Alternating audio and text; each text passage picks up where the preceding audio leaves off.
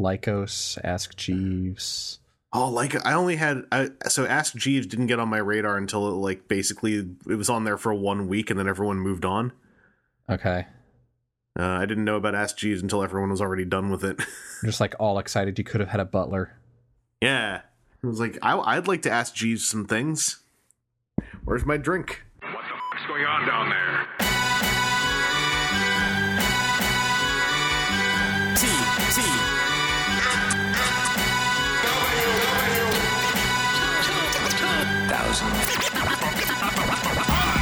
Welcome to WTF at TFW, the I'm Still on the West Coast edition. I'm flying in 48 hours, but Aaron, you're not. You're right there.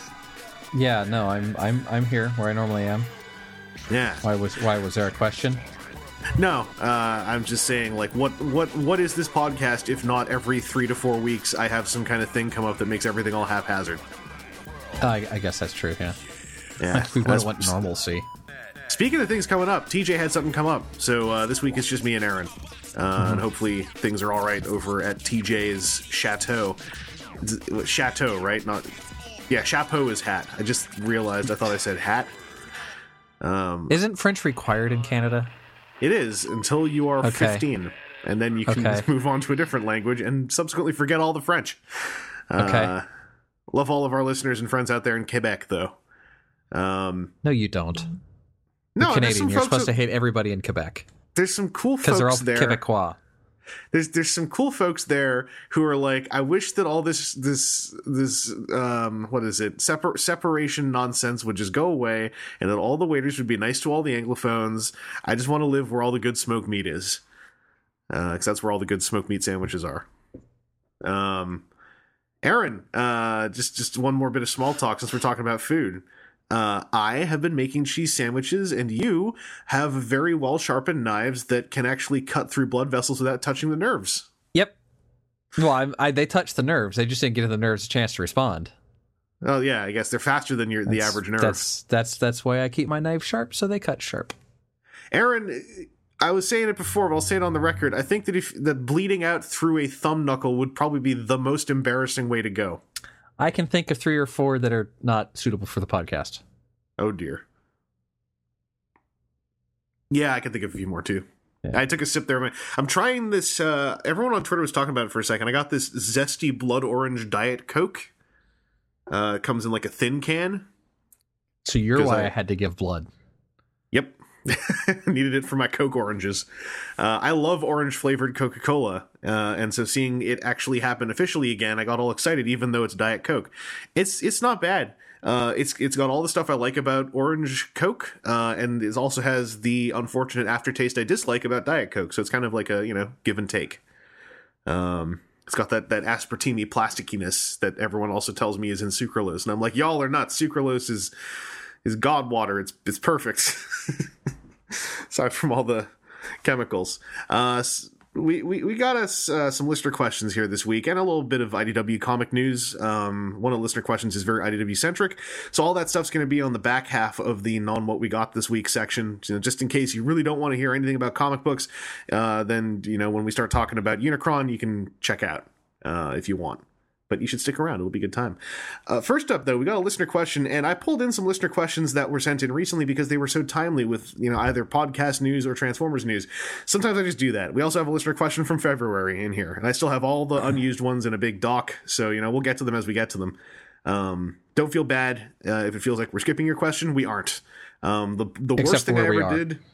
Yeah, the worst thing I ever did as far as that was holding on to Rexodus's poor StarCraft question until I was really sure Seth was the one who knew about StarCraft. And then it turns out Aaron was the one who knew about StarCraft. Hi. That's all right. StarCraft knowledge fell off with Wings of Victory or whatever the StarCraft 3 first part was. I guess I have the second part for free or something because the third part came out and no one was buying it and they were just like, oh, come on, guys. Come on. I feel like Rexodus's question didn't really go outside the expanse of like maybe StarCraft 2. Craft 2, yeah. But while we're here, like, did you have any ideas as to like a Transformer StarCraft type thing? Not really. Oh, geez. It's 2 different circles. Rexodus, I tried. Like, you heard me. Yeah. I tried. And for the way that the Transformers is, you'd have to go like, I don't even know, like neither of them are really Decepticon. Like the between the Protoss and the Terrans, neither of those are really Decepticon-y, and the Zergs are like Tyranids. They're very specific. Yeah, and like that's like, I guess that could be bad guys, but not really Decepticons. There are 3 Decepticons that really fit with the Tyranids, and they're called the Insecticons, and it's way too on the nose. Yeah. There's zero cleverness when I say that. Well, we do have a fresh listener question from Daniel Sonnenberg, who sent this in saying, "Hey, Evangelist, I'm back with a congratulatory 500th episode-based set of listener questions for you WTFers." And so I thought, well, this is worth throwing in now because we're still in the early 500s. You talked in episode 500 about milestones and goals. In this past year, I've seen a bunch of people in the fandom discuss the topic in various ways, the most poignant of them being a sentiment voiced on WTF and TFW before. To paraphrase, if Transformers ended tomorrow, I'd be all right. Do you think this mentality belongs to a particular generation of fans, or is it the product of the direction of the franchise? Have we, as fans, reached a peak milestone? Has the franchise put us in such a position? I'm a younger fan myself, just turned 24 in March. Happy birthday. And I certainly don't feel that way, but I imagine I could, so I seek your perspective. I'll keep on clicking till 1,000 and beyond.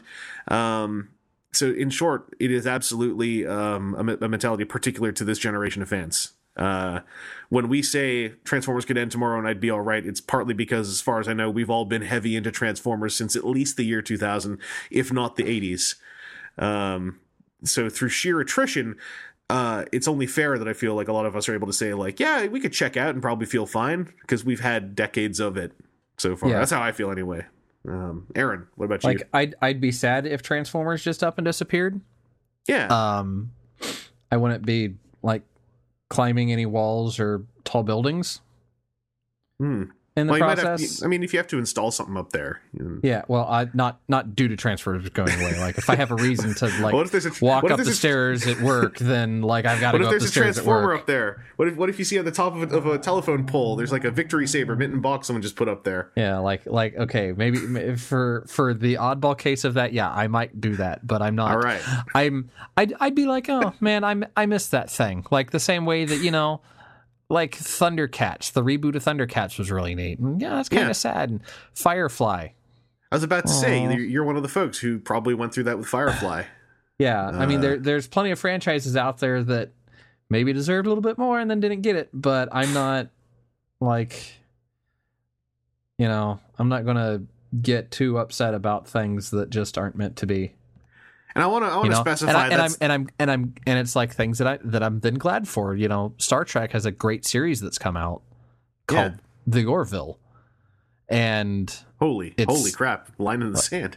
Yeah, and Discovery's Orville is like what it feels like it should have been. But I refuse to have a comment on Discovery because I have plenty of friends on, like, not just both sides of the issue, but like the top parapets of the fortresses on both sides of the issue. I will not say a thing about Discovery because someone will throw a rock at my head. I'm not quite in the mood yet. Yeah. It's so my short take on it is Discovery is really good, but not good Trek, in my opinion. Oh. All right. I mean, it'd be like maybe the last couple of Transformer big action movies were big action movies that weren't really Transformers. Yeah, I feel like this will result in at least one lengthy reply in the thread. Yeah. Come on. Twitter at AKSMTH. All right, he wants it. There you go, everybody. We can talk about it. I'm cool, but like, also, it's just like my opinion, you know. And going off that, when anyone says, like, I actually don't feel that way as much anymore than whenever I said it, but, you know, if someone says, you know, I'd be fine if Transformers was done tomorrow, that's certainly not to say that everyone else is supposed to be fine with it too. Especially like in your case, Daniel Sonnenberg, when you say that, you know, you just turned 24, you absolutely deserve to have more Transformers. I myself have had nearly a decade more of it than you have had through sheer attrition. So yes, you deserve more. As for the question of have we as fans reached a peak milestone? Absolutely not. If anything, the last 5 years of the comic books proved there were plenty more places for Transformers to go. And we're going to talk about this more later on. But I think that there are some fans for whom their personal peak milestones have been achieved. You know, X character now has a Masterpiece toy, for instance. And I think the franchise has put us in a position where you certainly can have folks, like, I would argue that if Transformers ended, you certainly couldn't say that Transformers was as a franchise cut short of its life.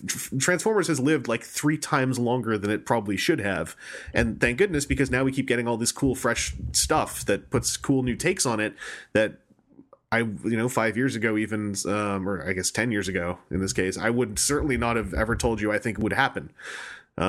The IDW comics, like in the heart of the Chaos event, I checked out because I was like, this is confusing and kind of a little dreck, and this is a bit much, and I really don't know what's happening, and I just don't want to bother.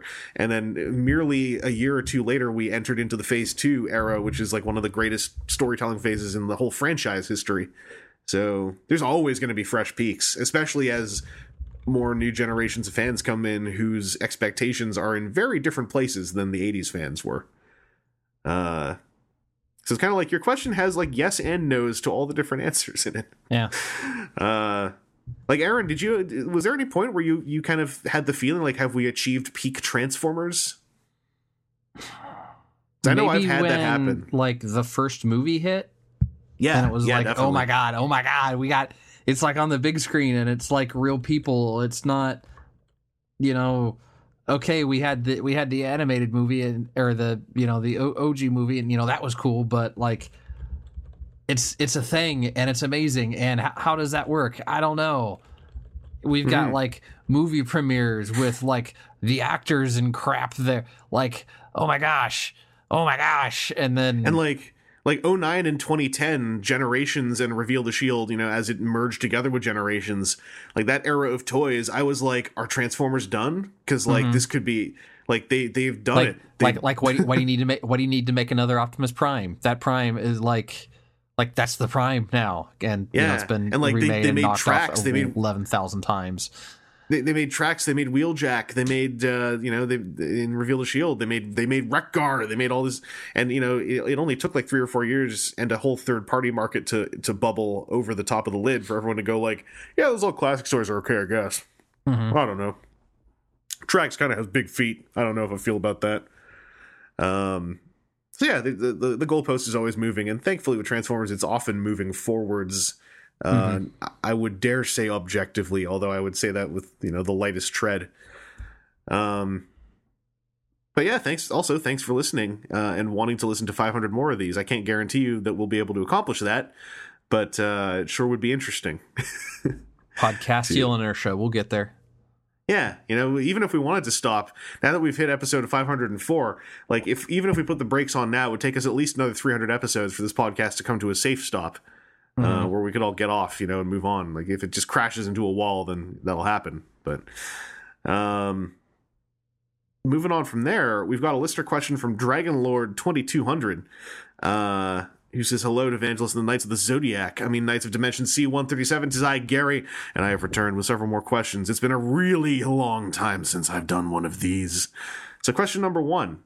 With the rise of Transformers crossovers, like Street Fighter cross Transformers, what 3 franchises would you each love to see Transformers crossover with? Personally, I'd love to see Transformers and Power Rangers crossover. Imagine Dragonstorm getting remolded into I almost said Mastermind Power Rangers. That doesn't make any sense. Mighty Morphin Power Rangers, green and red, because dragons. I got to throw shouts out to Grim, the customizer guy whose name has Grimlock in it, and I always forget all the other parts. If you check as soon as I saw this, I went and found the tweets that he had put up yesterday. Yeah. And I just dropped a copy of one of them into the Zencaster thing. So, there it is. Oh, Chrome Tyranno. I knew it was Chrome Tyranno. Yeah. Grimlockimus Chrome Tyranno. My brain always mushes all that together into Customizer Grimlock, which doesn't help anybody. But yeah, he did a repaint of Volcanicus as the in MMPR colors, and it's like it's spot on. It's it's pretty good. I think he customized some bits, or at least he painted over the faces to make them look like sealed faceplates. And it's a cool custom. Maybe the shoulders are put together a little bit differently too. Yeah, is that something doable though? I think that's doable. Instead of having the dinosaur hips forward, it's turned sideways. I don't know how well it tabs, but that's just a matter of flipping things a little bit differently. And then turning the legs instead of being the weird sideways like yoga pose. It's the legs flipped in around the other way to give it a different profile. Yeah. So Gary, I would say look up Grim Lockamus's Power of the Primes Megazord, and you'll probably be pretty darn happy if you haven't seen it already. As for other franchises, though, Aaron clearly does not have any investment in StarCraft cross Transformers because we've covered that. Aaron, is there any other franchise you'd like to see crossover with Transformers? Like Mask is the dumb one because it kind of is in the comics now. I'm trying to think if there are other series that would be good other than just being, hey, they're both Hasbro properties, because like Star Wars Transformers. The aesthetics wouldn't be amazing, but I would kind of like to see 2 Starcom Transformers. Okay. Starcom had that kind of not necessarily 60s retro, but a lot of the shapes make me think 60s 70s retro. Oh, yeah, it's like retrofuturism. Yeah, and like Transformers turning into those things. If the trajectory from like Apollo, that like design language continued on. Yeah, I just would like to see one of those things actually turning into a robot with a Transformers face. Not even like a whole line or anything. Like I couldn't. I'm not enough of a fan to actually tell you the name of a Starcom vehicle, for instance. Yeah. But I think that would be kind of cool. Maybe another, like, if you could get the Transformers designers in on it, Marvel crossover. Yeah, like good Marvel crossovers. Because we always got like the Galoob team. Yeah, it was the Galoob team, and then before that it was the Toy Biz team. Yeah, with the very well-intentioned Captain America helicopter. That was never actually folded the legs away. Yeah. I'd love to see like what they're doing with Star Wars Transformers now over at Takara Tomy. Getting the actual team giving that a shot. That would be kind of cool. And also just off the top of my head, I'd like to see John Wick's car transform into robot John Wick. It's not like mind blowing. It's not really like it would do anything new. I would just like more John Wick toys to exist. They recently announced a Mafex. The 112 Mezco is still not up for pre-order as of this recording, as of March 26th, but I'm not satisfied with just 2 John Wick figures. I want more. So give me a John Wick Transformer. That's what I would like. Any other ones on your end, Aaron? Not easily. Well, this can flow us into question number 2, which, Aaron, would you like to read? Yes, this is a Common Writers / Transformers question. What 3 writers would you love to see as Transformers? What molds would they use? How expensive would they be?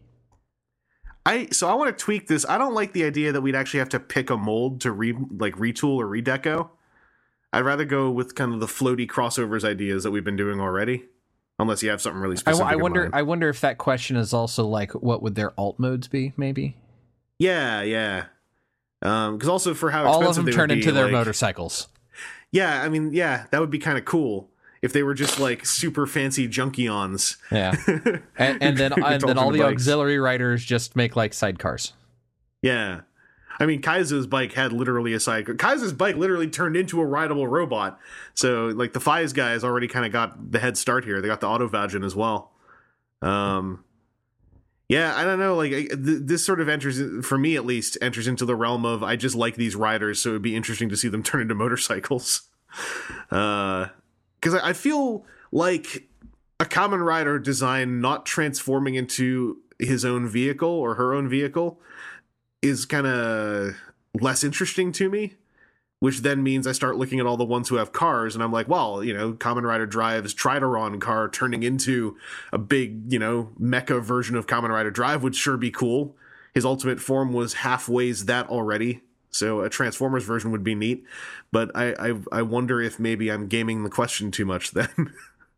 Yeah, because then it's also like, well, Kamen Rider Black RX also had a car, so what if he turns into his car? There's 2 out of 3. See, then it's boring because if they turn into their own motorcycles or cars or whatever, how are they going to drive it? Exactly. Yeah. Yeah, because even if it's a Junkion thing, then it's like riders riding other riders' bikes. Mm-hmm. Yeah, I really don't know. So you don't how have to the roll with writers this do one. it. You have it be like their auxiliary people, their friend is the one then that turns into their motorcycle or their. Hey, you know how the franchise base. already doesn't really respect Tackle, the female companion of Kamen Rider Stronger, very much. What if we just have her turn into his bike as well? We'll fully close the case on the whole franchise hates Tackle question. Yeah, I wish I had, like, I have a lot of trouble getting my head out of the idea of just looking at who had what mecha that is the right shape. You know, like all the Den-O guys, I immediately want to say they all turn into trains. Or like, you know, riders with tank motifs like Zolda from Ryuki, or, you know, recently Build's tank form, where literally a little tank turns into his armor. What if he just turned into the little tank? They're all real lazy answers to this, and I can't think of anything that's not lazy. I'm so sorry. That said, like a bunch of Kamen Rider themed Junkions, not necessarily like specific Kamen Riders, just like Bugman Junkions, I think I'd be way into. And yes, I know that there are Shattered Glass Junkions that look like the Insecticons, but that ain't what I'm talking about. I mean, like, you know, Kamen Rider headed, Kamen Rider looking robots that turn into bikes could be kind of cool. Aaron, what's the last time you watched Kamen Rider? Oh, it's been a couple series now, unfortunately. Yeah. You should check out the current one. It's full of science. Like, is it real science or is it like Chris science? It's not Chris science, nor is it necessarily real science. It's respectful towards the notion of real science in a way that I often am not.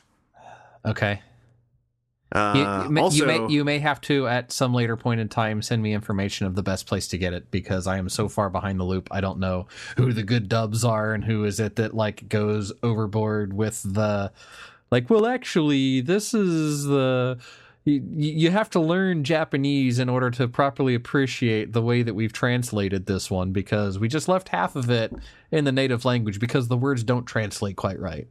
You'll want to go to Overtime then. Okay. They're the ones doing Build. Overtime, and then I think Genmu Corporation's also doing Build. And they're kind of the one or two things of theirs I've watched seems to fall a little bit in between the TV Nihon and the Overtime extremes.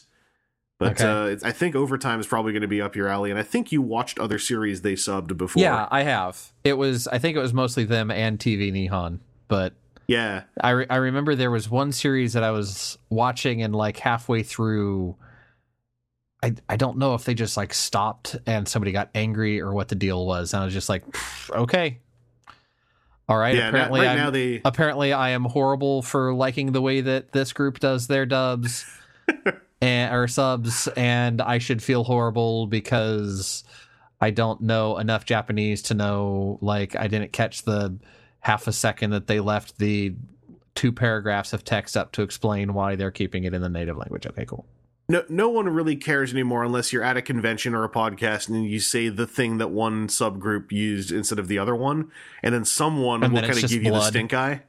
Well, there's no argument. It's just you'll realize, you'll have that cold chill on the back of your neck as someone just gave you the stink eye, where you're like, did he just say mystify instead of whatever it is the Remocon brother guy says when he transforms? Oh, he was watching Overtime, that bastard.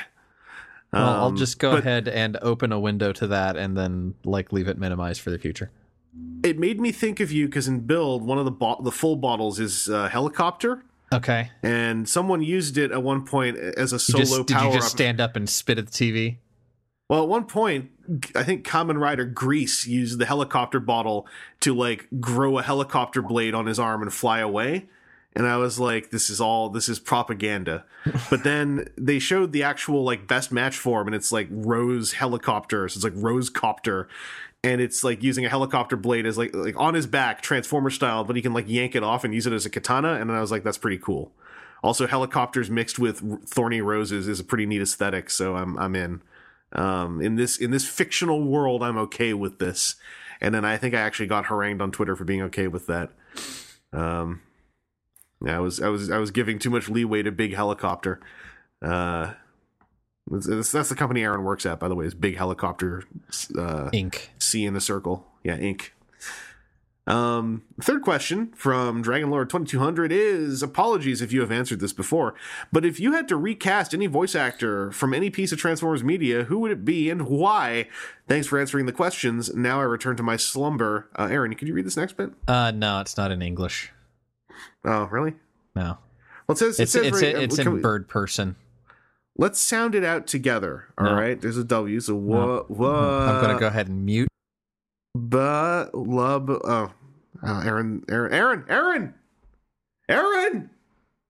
Don't leave me alone here with the words. Are you done?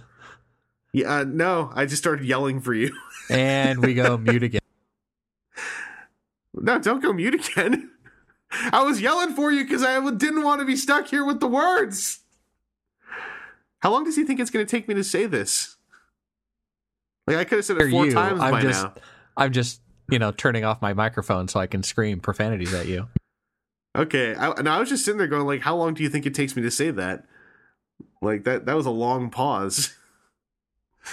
Anyway, my quick answer to this is I would recast every time in the live, especially in the last night, I would recast Barricade to be Keith David like he was in the video games, because Keith David was the top tier Barricade, all due respect to everyone else who has voiced the character, but Keith David really made that character his own on a friggin' DS game, so I think he deserves to actually get the role on the big screen. That is mine. Aaron, are you back? Yeah. All right, who would you recast? I do like that. Man, I think they've done a pretty good job of casting for like the major stuff. Maybe like completely. I don't even want to say recast the like couple of internet series that we've had, unless we could just, instead of like have the same people but have a new like fully cast and voice director cast. Yeah, I don't want to badmouth the YouTube dude who voices Menasor.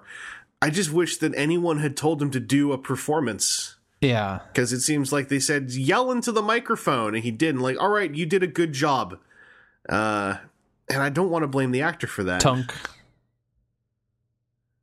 Well, that's not a voice. That's I also said like the Foley people as well. It's just like, what, did you know? Was that like the first pass? Like, no, we're going to put this really cool sound in here wherever it's a tunk, and then somebody forgot to go like Control R. I still haven't finished watching Titan's Return. I still haven't started Titan's Return. I got up to like episode 7, and I was like, well, this is worth it if I keep making stupid Twitter videos while I watch it, because that's fun. But then it was kind of like, that's a bunch of work that I don't really feel like doing, and I don't want to watch a thing that's work. Yeah. To make Twitter videos. And I'm still gonna, and I'm still gonna be putting up Twitter videos because I like to make a song and dance show about watching this dumb cartoon. But, yeah, I never finished it. I know a bunch of things that happened because people couldn't keep it to themselves. He says like 8 months or whatever after it finished airing. Mm-hmm. But yeah, I mean, there are recasts. I would try experimental recasts in there just to see what would happen, but it wouldn't do anything if the direction is still so flat, because then it relies on actors to be able to fill in the gaps, and a bunch of them were very much able to, but a bunch of them, especially the YouTube guys, kind of, I think, were left in the dust. Yeah.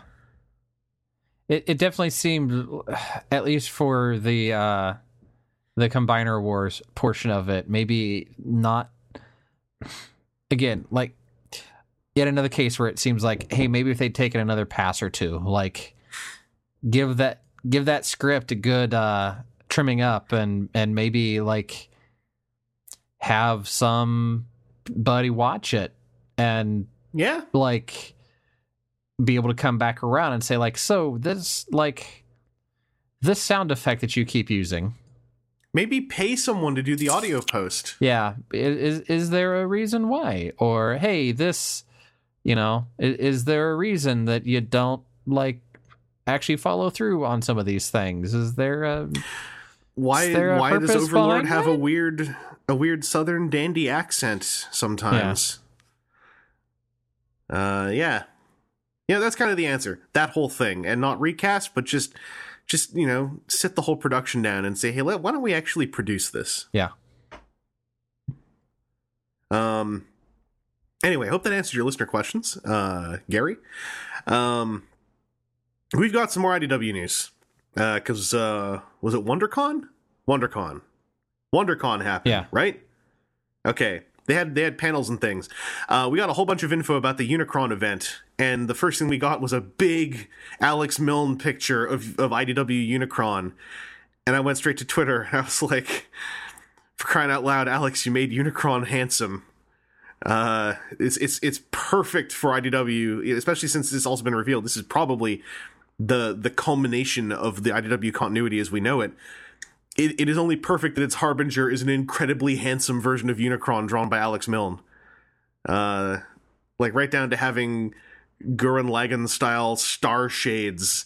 And, like, if you just zoom in on that Unicron's face, it's like Alex didn't draw him to look like Orson Welles. He just drew another very handsome robot. Because that's the thing Alex is good at doing. And I love it. And Unicron's got, like, mountain ranges on his shoulder pads. Mountain ranges, that's like whole planetoids.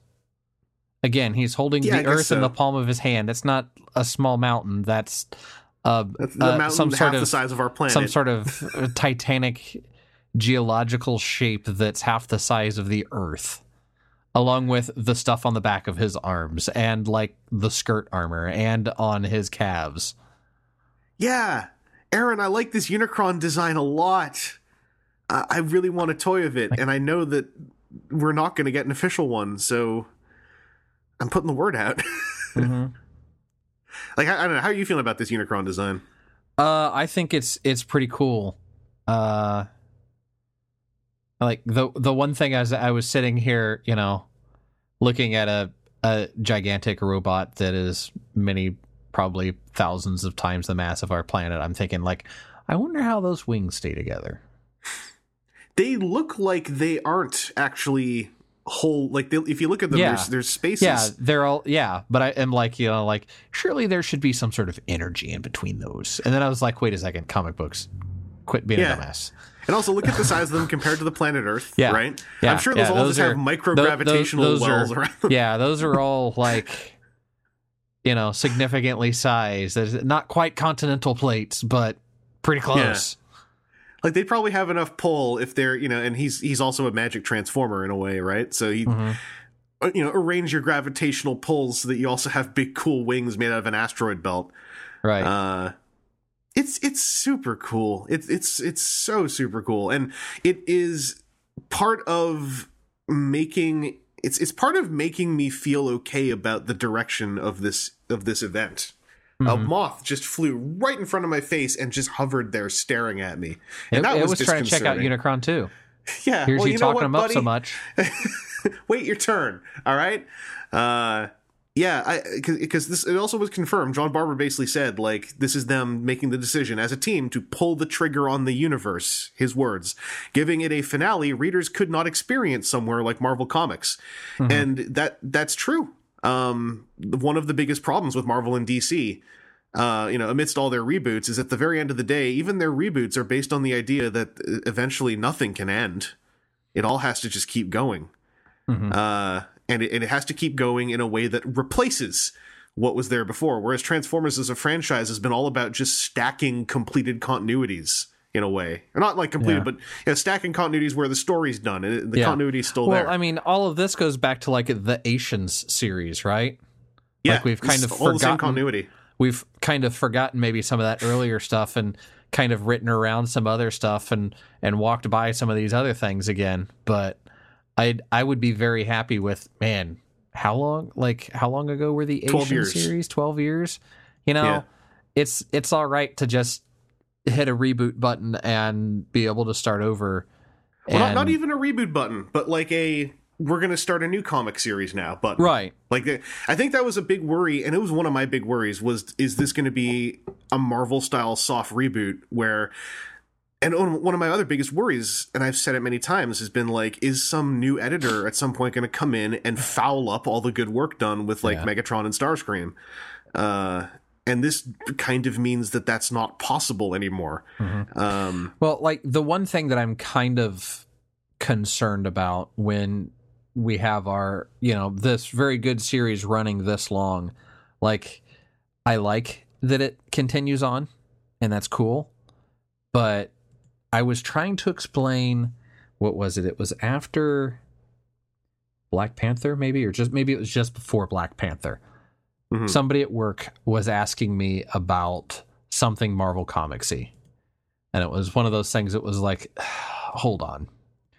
Because like what do you want to say is current? Because if you go from this point forward, it's pretty straightforward. But if you roll back to here, like the way that there's been 4 or 5 people that were Captain America before the current, like before Steve Rogers came back, in order to explain away that like during Vietnam when Cap was super gung-ho, they like retconned and, well, no, really that was this other guy because Captain America had gone missing, but they decided that we had to have a Captain America, so it's this other guy.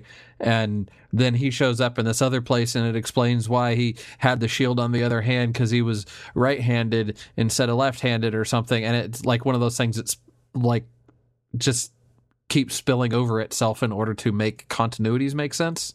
And also you couple that with the fact, and I think it's even been stated at times by editorial, that Marvel Comics continuity all, for the most part, takes place in this nebulous span of around about 10, 15 years. Yeah.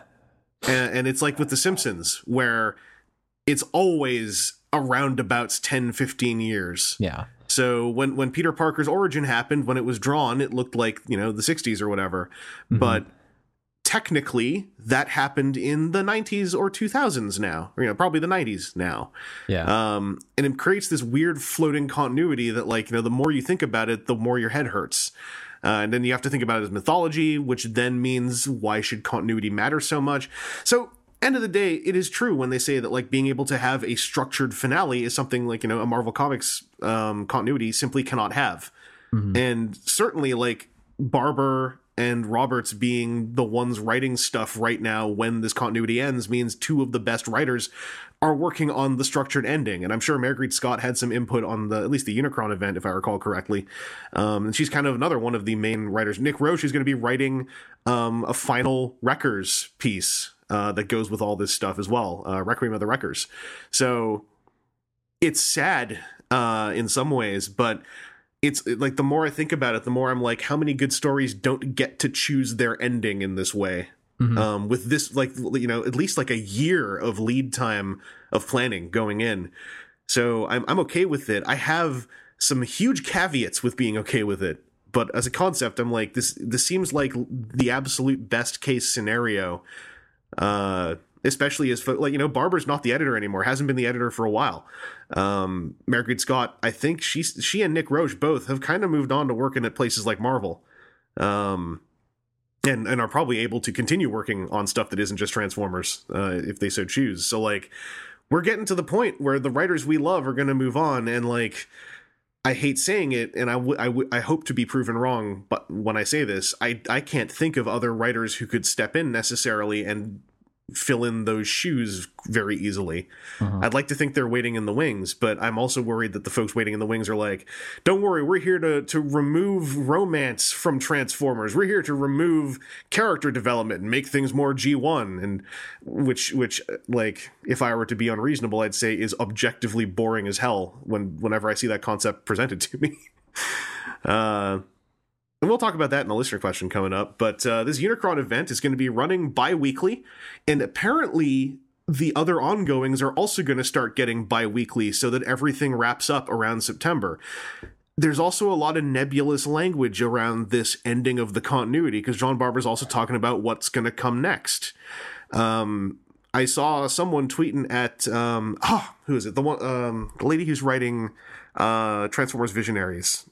I just remember her Twitter name is Mags Vizags, but I can't remember her actual name now because I saw her Twitter name a whole lot before. But someone mentioned to her, like, I'm kind of worried about this, and at Mags Vizags said, you probably don't need to worry. And a lot of IDW writers and folks working there they're not saying what's going to happen, but they're kind of implying, like, for now, just don't worry too much. And, obviously no one's going to say, like, yeah, everything's falling apart, but that and all the nebulous language just makes me so curious about what's happening later this year. Magdalene Visaggio is the writer who I'm thinking of. I went and looked it up. Magdalene Visaggio, I saw a tweet to someone, like, just to say, like, I don't think you need to worry, or, I'm paraphrasing, don't quote that, but Aaron, where are you coming at from all this? I'm super interested. I need to get back into the comic shop again and probably get another chunk of comics. But no, like I said before, I am fine with even like a soft reboot so that it's not quite so sprawling. So much backlog of stuff that's needed to be known in order to be up to date on it. Yeah, there have been there's in the recent Lost Light, even I saw it pointed out, there was a moment in there, kind of a multi-panel gag that references stuff that happened like in the early 2010s. And it's like, if you haven't been reading since then, that's like 2 or 3 panels that might just be straight up like, I guess this is supposed to be something, but I don't know who any of these people are. and that's, to me, one of the boons of the Barbara Roberts connection is just how friggin' good they are at knowing everything that's happened before. And that's also why I kind of have faith in what they might do to close it all up, because I feel like they're not gonna leave a lot of stuff behind, as far as, like, getting everyone involved and having a good looking Alex Milne-ass Unicron as the herald of this all, the harbinger, if you will. It feels like this is the right face for this event. So I'm cautiously optimistic. I really hope. Obviously they're probably going to kill some characters off, but, like, I really hope it's not done as a bummer. I think that Cup. Yeah, like I don't want to see a bunch of Marguerite Scott's colony worlds getting nuked to show how dangerous Unicron is. I don't need you to do that for me to believe Unicron is dangerous. And I think Marguerite Scott's Till All Are One really proved how character death isn't necessary for the stakes to feel high. And I hope that lesson is something that's been taken in to the writing on this Unicron series. If it's not, it's not. But that's kind of my loftiest demand that I would be making of this whole thing. And it's the end. It is the end. So there's going to be stakes that are going to go higher than what I'm probably going to be happy reading. But hopefully it's all delivered well. And Aaron, you're going to have a big ass stack of comics if you don't catch up before the summer. Yeah, I know. I have a big old stack of comics that I got about halfway through, and then I think they got cleaned up. Air quotes around the microphone in case you can't hear the knuckle creaking. And I need to go find them and then get the next set. Yeah, they got organized. Yeah. Well, this is a great lead into our last listener question of the episode, which comes from Kevin Sig. Came in very recently, but this is literally hot on the news that we just read, so I felt like this is the best time to hit this question. Aaron, do you want to take this one? Yes. Kevin Sig said, with the IDW universe getting a reboot, what are 3 things you'd like to keep? These can be concepts, individual characters, i.e. Nautica, or even a specific fictional locations, i.e. Catamus. With the requirement that we're going back to the status quo of Autobots versus Decepticons, please put your own spin on how you'd like this to play out. IDW has announced that it's rebooting the Transformers universe. Does this include all Hasbro properties as well? If not, how do you think this will play out in G.I. Joe and other Hasbro-based comics? I'm out. Peace is the right of sentient beings. So let's hit the second part of that first, because that's one of those nebulous things that I'm not quite sure about. Like at WonderCon, the guy writing the Mask books had a panel. Mask is probably the most tied into Transformers of all of the things that got rolled into the Transformers universe. And I I'm wondering if maybe part of this is going to be they're going to pull some, like, the nature of IDW Unicron isn't the Singularity, at least from what I've read and from its one appearance so far. So like it's not like they're just literally using the TF Wiki defined Unicron so they can, you know, slice Transformers apart from the stuff they just did. So I honestly don't have an answer to this part. Like it seems like the other Hasbro books are going to go on as normal, but like I am going to assume that they will do something that slices them all free of Transformers. Now, it's way too soon to do that, but that's what I think they're going to do. Again, it's one of those things that's like, it's all going to depend on how is this Unicron reset button happening? Mm-hmm. Is he coming and eating Earth? Or is this just a nice splash image because it's cool? But what if the way they're going to solve it is like, yeah, we're rebooting all the books because every other book that happens on Earth is gone because he ate the Earth in issue number 3. What up? So it's definitely a thing that would heavily rely on that. But, I mean, I could see if there are plenty of ways that can be hopped out, or they may just say, like, I'd really have a hard time seeing them resetting everything.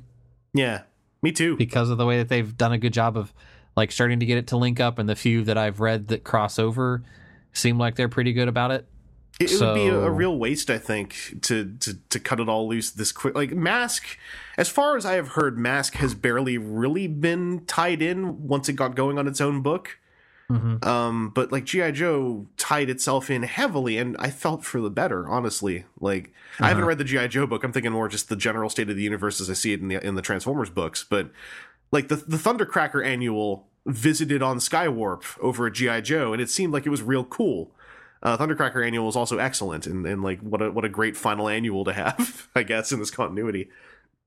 But yeah, like I'm really curious about what IDW's Hasbro stuff's going to look like, you know, come October, November.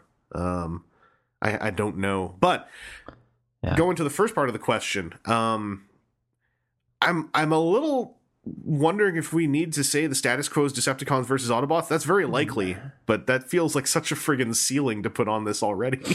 Yeah. That's where I get so bummed out about some of the, you know, anti-current IDW sentiment, is like, it just feels so much like, make it more like the cartoons. And it's like, watch the cartoons, my friend. Like, action always looks better in animation. Why force it into the still image version of the franchise? You know, the one that has the room for dialogue and has the, you know, the pace for character-based storytelling. It's been one of those critiques of IDW Transformers that, like, I try to respect, but I, you know, in a very biased way deep down, I just don't respect it. It's like when people are like, you know, some people are always going like, oh, they got to get all this gender and romance out of Transformers, and it's like, why? Like, and the why has always been, I don't like it. And it's like, all right, well, that's a very deep critique, my friend, but I don't know how to respond to that, so we'll just move along. But like, to me, like you know, Kevin Sink's thing here says concepts, and I'm like, it shouldn't be 3 things you'd like to keep.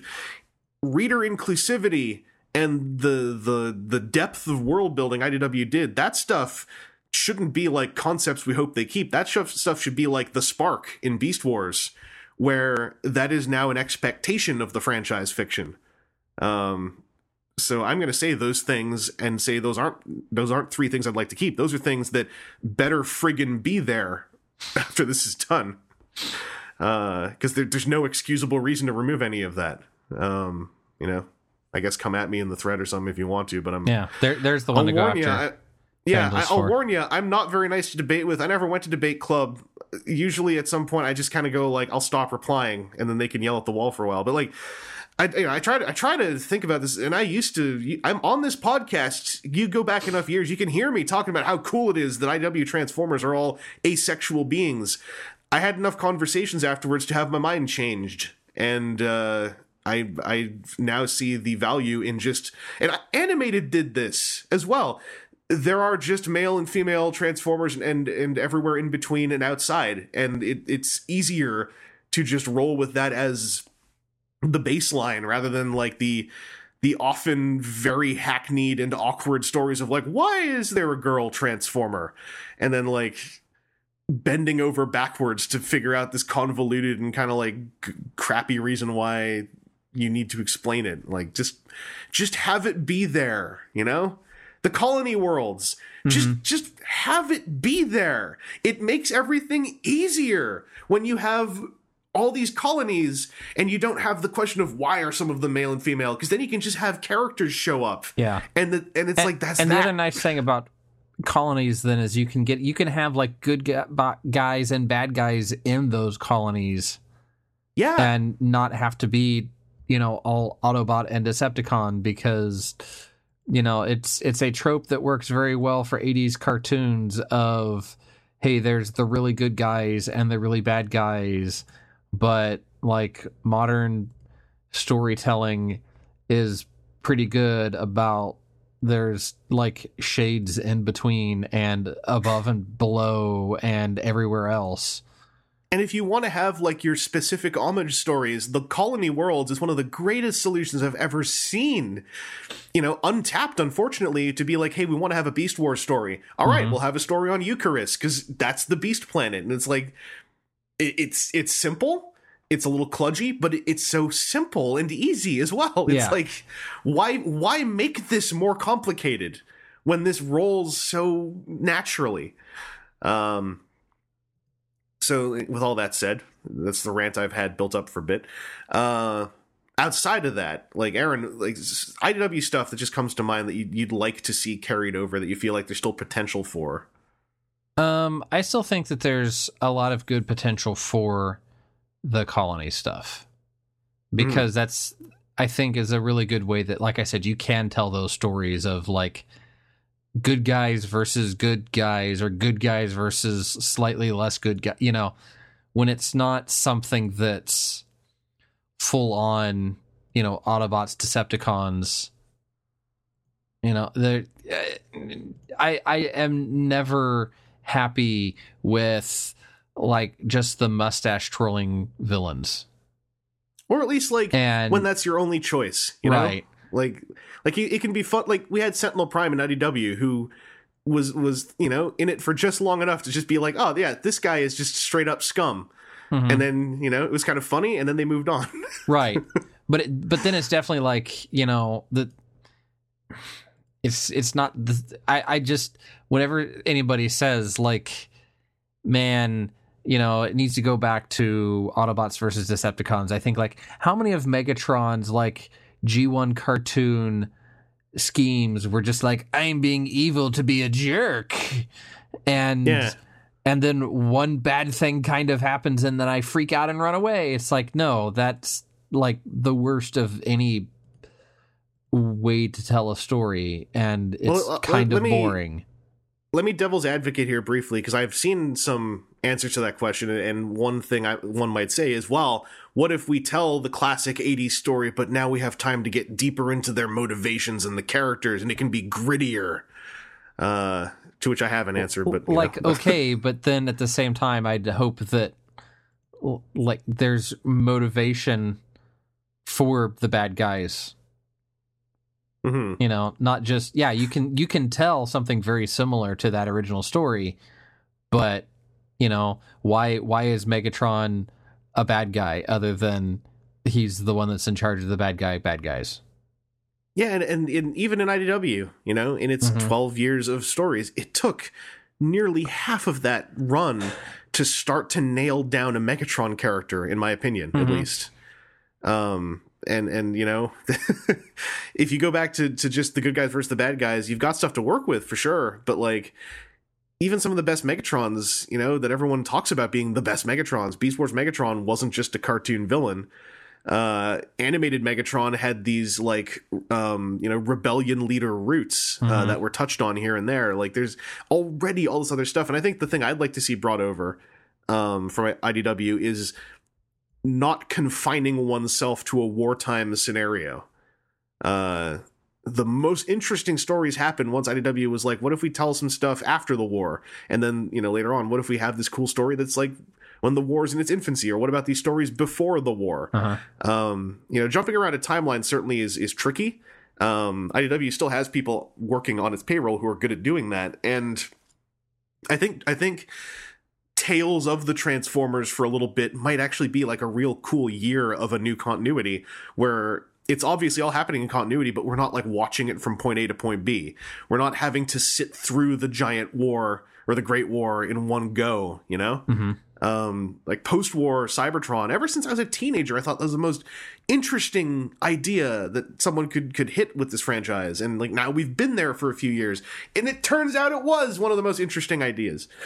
So, hopping around time periods, I think, would be huge for whatever Transformers does next, comic book wise. Are there any like you've only, I think, really read up to a certain point. You haven't seen a lot of like IDW original characters, but are there any character portrayals you'd like to kind of just see held onto for a bit? I couldn't tell you portrayals straight off the top of my head. I have like seeing some of the Workaday stuff. Like I want to, is it Mirage Blur that has the bar? Yeah, stuff like that. Mirage also, I think, has a bar, but it's like a fancier bar. But just things like that where it's not just we're the bad guys, they're the good guys, and we fight because that's what bad guys and good guys do. But like, hey, here's life such as it is for millions of year old robot people.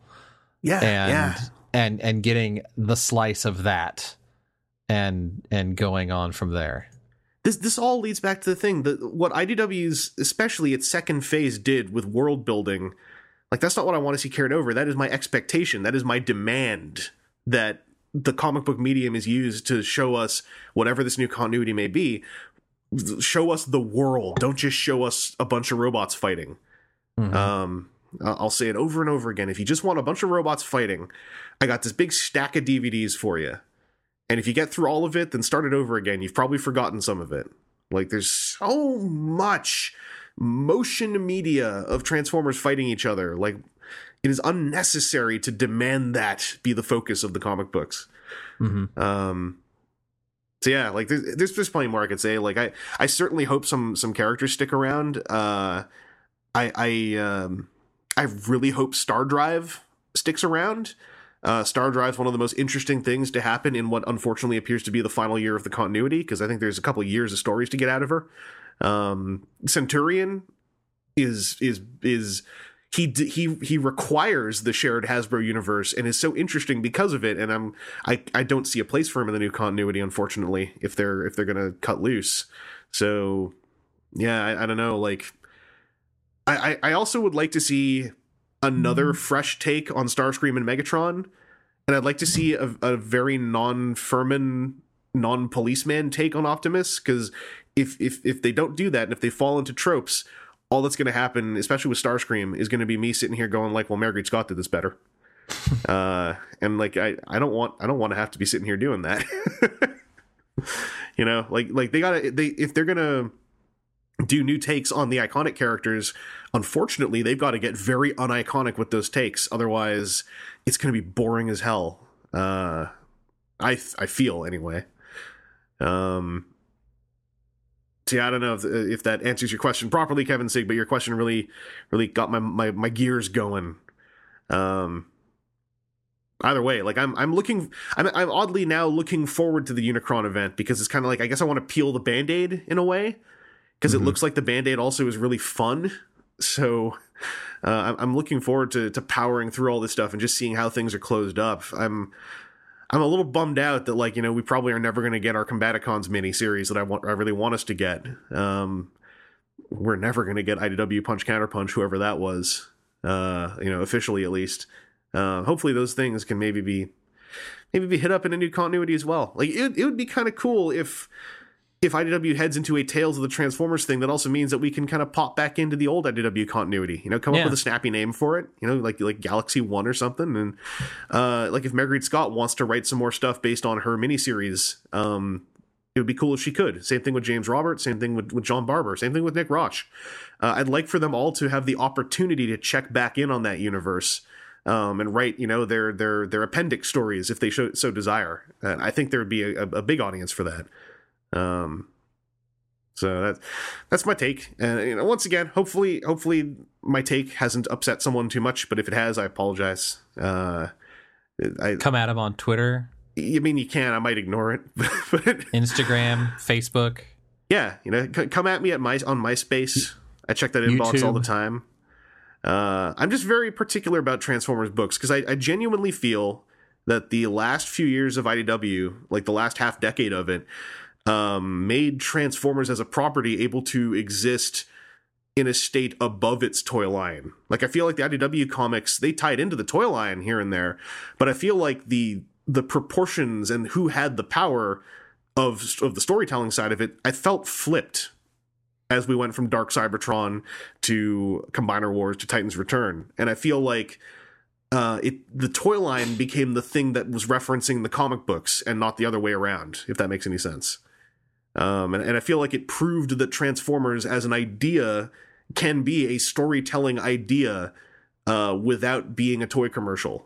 It's happened before. I'm not saying no fiction has ever done this before, but I feel like the Phase 2 IDW hit a new peak of Transformers being able to be taken seriously as a comic book series, as a storytelling medium, and that there you go. There's another concept that better be there when we get to whatever the next books are. And that takes us into what we got this week. I was worried this might be a little bit thin, except Aaron, you bought all the Transformers. I got 3 Transformers. You bought all the Transformers. Yeah, sure. You got all your fancy Wave 2 stuff that I ain't seen in my country. Yeah, I got it at a grocery store. Oh, jeez. I was just buying my meat. I was buying the pork loin.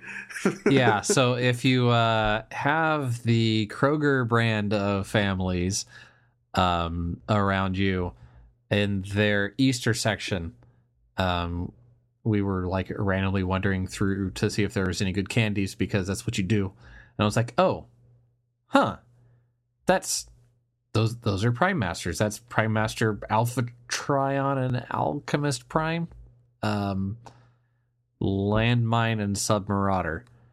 I was like, oh, okay. Well, surely they're going to be more expensive. Nope, they're exactly retail. Oh, okay. All right then. I'll buy my Transformer toys at a grocery store like you do. Well, someone's got to fill in that gap.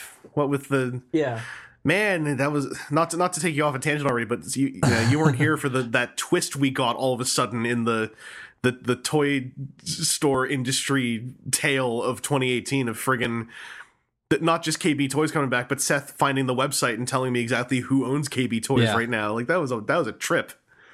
I don't even know what's going to happen at the end of the year. Yeah, maybe there won't be toy stores. Maybe it'll be only in your rundown malls. It'll be at your Kroger's.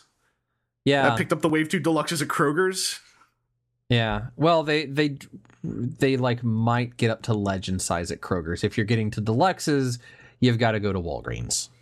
Who knows, though, right? Because Walgreens exclusives. Oh man, what if just all deluxes become Walgreens exclusives? When are we shipping them? I don't know. I just don't know anymore. If you had to find a Canadian brand like Toys R Us in your country, then you'd be set. But so for these, hey, they're the same Prime Masters that we've pretty much gotten before, but one of them looks like Submarauder and one of them looks like Landmine. Mm-hmm. And Submarauder is actually neat because it's the first one that's not like a rifle gun sort of thing. It's a trident. Mm-hmm. And it kind of goes well with Submarauder's head crest thing.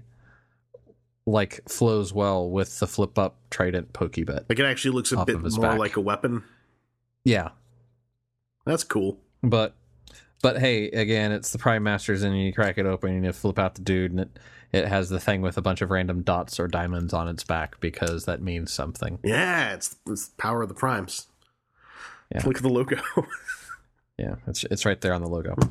But the other interesting thing that I got was the movie series Starscream. Studio series specifically. Or the studio series. Aaron told me he got Starscream before we were recording. I was like, you got the Power of the Prime Starscream? I forgot that you guys had in Canada at EB, they all showed up as well, the studio series Voyagers. Did you see the leader studio series guys are out somewhere too? Some people own Blackout now. I have 4 different people in the office that have said, hey, when you see that leader Blackout, like, just get it and I'll pay you back. Yeah. I've had 4 different people tell me that. It's about to begin, so get ready. Yeah. So when they all disappear from the mid North Indiana or whatever the heck my region actually is called, you know where they went. Yeah, it's justified. All right, don't complain. They're going to the right people. But for Starscream, man, the fit and finish and everything about this Starscream is much better than I initially thought it was going to be. Yeah. I like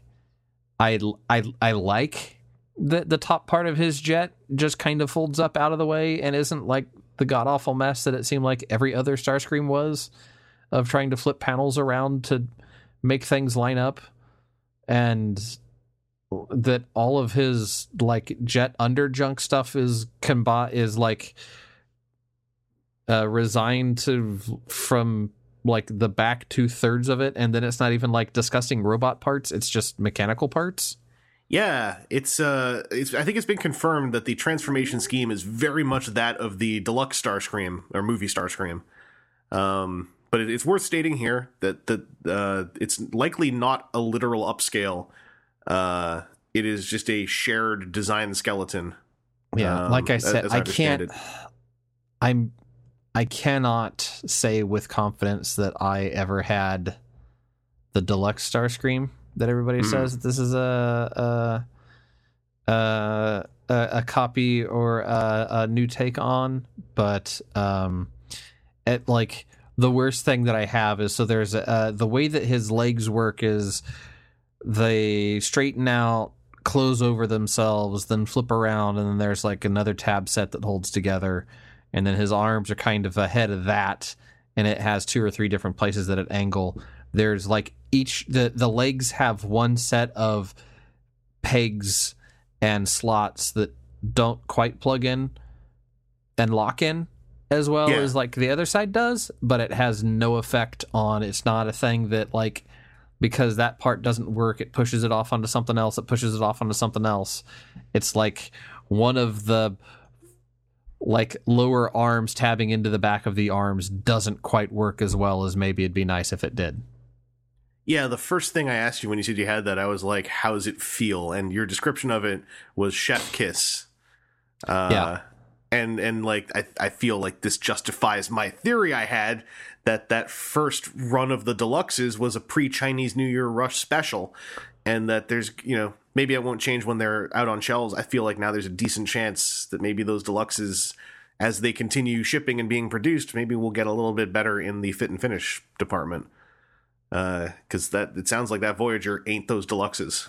Yeah, but I got it because I thought, hey, I'm going to give one of these a chance. This Starscream looks pretty good. I also hadn't seen Optimus Prime yet. I have now, but it was just one of those things. It's like, there's enough other things where I'm like, maybe I'll get, maybe I won't. I'll hold off on it. This one, I'm glad that I picked it up, and I would recommend to other people that, hey, you should maybe pick it up if you like Starscreams. Yeah, he'll scratch that itch too, right? Like now you've got your Studio Series Voyager. I've got the Studio Series. I've seen Optimus Prime, and it didn't really call to me very well. I haven't checked a lot of reviews, but what I'll say is I have not seen a single person take to social media to say you all better get this Optimus Prime. Yeah.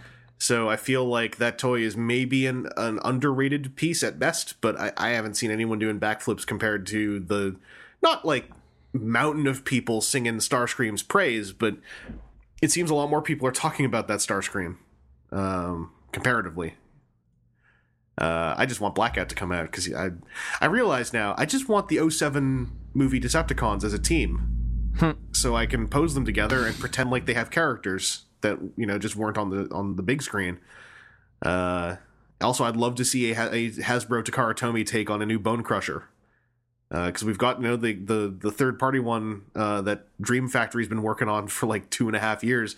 They've got to the color test shot stage, and that's looking really cool. I would also love to see Studio Series do their take on Bone Crusher. Get me those 07 Decepticons. I want to see movie 1 Megatron as well, but I'm not going to hold out hope for that for a long time. That's awesome though. I'm still kind of hyped for Studio Series, you know? Some cool stuff going on in there. Like I said, that like turned me around enough that I might give some more of them another swing, because it was enough that was like, man, I thought Starscream was going to be okay at best, and like for the last week he's been sitting in the living room next to the couch, and I'll just sit there and transform him back and forth because it's a fun transformation back and forth, except for like the one spot where his like wings have to hitch. You have to get his wings set the right way in order to make the transformation work, to get the like wing pack part back around. Yeah. And like that's the only thing where I'm like, maybe that part could be better. But beyond, and the reason why it's like that is so that the top of the jet has a smooth look, and like I'm okay with that. I forgot. Did you say where you got Starscream at? Myers. Okay. I was going to ask you, because I saw you were tweeting some photos. Did you have much luck with your liquidation Toys R Us run? So we hit the first, our like the first day that the local Toys R Us had its liquidation up. It was, most everything was 10%. I got still sealed the Dark of the Moon Combiner exclusive, the Infernicus? No. Oh, the Legends like, Combiner? The Legends Combiner thing, and that's still sealed. Infernicus, yeah. And that is still sealed. And then there was a new, it was a Black Panther polybag Lego thing. Oh, yeah. But those are still sealed. I've not gotten the chance since then to tear into them. Yeah, I gotta say it's interesting watching how people are processing TRU liquidation. Yeah. It's not like Toys R Us hasn't been in Canada very long. But I said this before, it's I don't feel like I'm superior for it or anything. I am surprised how disconnected I feel from a lot of folks' feelings, maybe because they're walking through their childhood Toys R Us's. And I don't know, maybe if I walked through the one at Mayfair Mall and it was closing, I'd feel the same way. But like, it seems like it is having a genuine affecting thing on a lot of folks. Yeah, this was my Toys R Us as a kid. Like I said, one of the images that I posted was of the window. That I know for sure that like OG Final Fantasy and Super Metroid came through. So your Toys R Us hadn't even remodeled its interior to the degree, like that window was still there. Yeah, it's still there. Okay. They didn't use it. Yeah. I mean, it still had the pull tabs, but then they'd like holler out the thing, and then somebody would come and get it. You didn't have to go to that window. But that window was still there. My childhood Toys R Us has remodeled its interior so many times it doesn't even resemble. It's in the same space, in the same building. Yeah. Its interior doesn't even resemble what it looked like in the 90s. That was D-Fuzz, one of the times that I think he came and stayed here for the night to roll on up to a TFCon. We went to that Toys R Us, and he just like lost his mind over like No, this is like old school Toys R Us, and it's the long aisles down the length of the store, not the like crossways aisles. And yeah, holy cow, how is it still like this? It's like, they just never changed. Why? Like the implementation of the electronics / collectors section, to me, kind of, that was the death of old Toys R Us for me.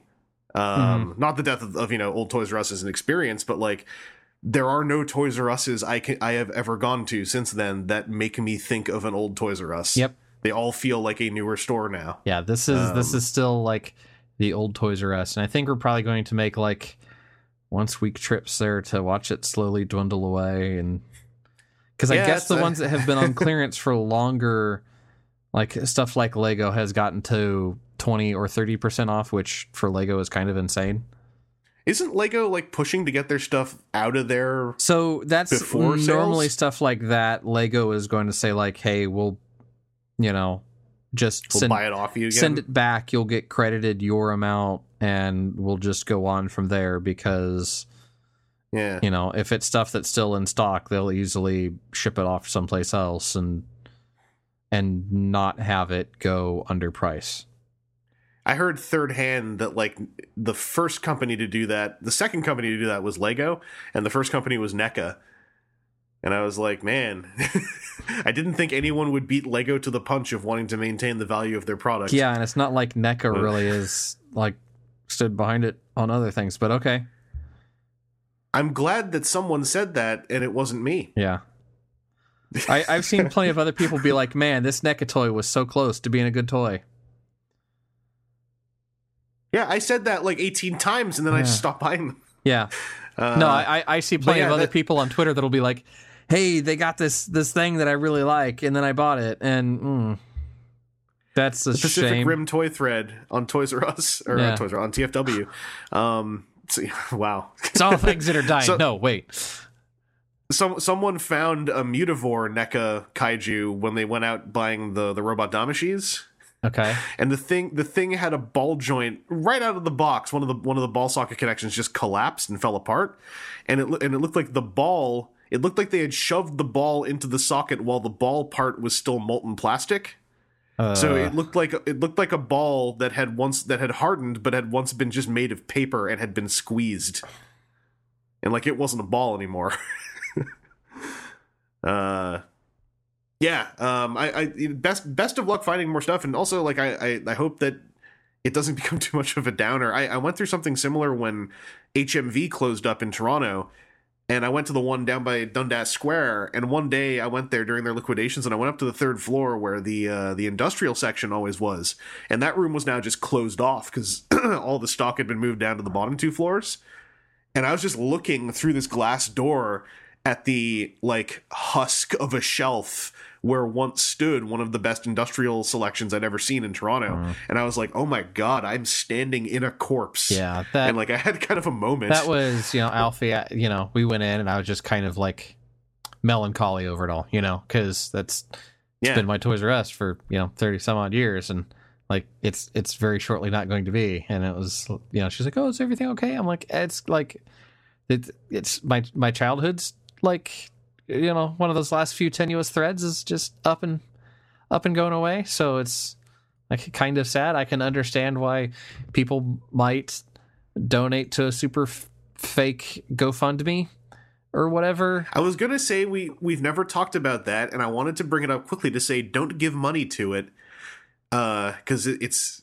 I was like, who's running this GoFundMe? And then Firebird GT links me to an article. It's the friggin' CEO of the company that makes Bratz. Yeah. And most of the money in it to get it 6 figures high was just the CEO putting some of his money in. Yeah.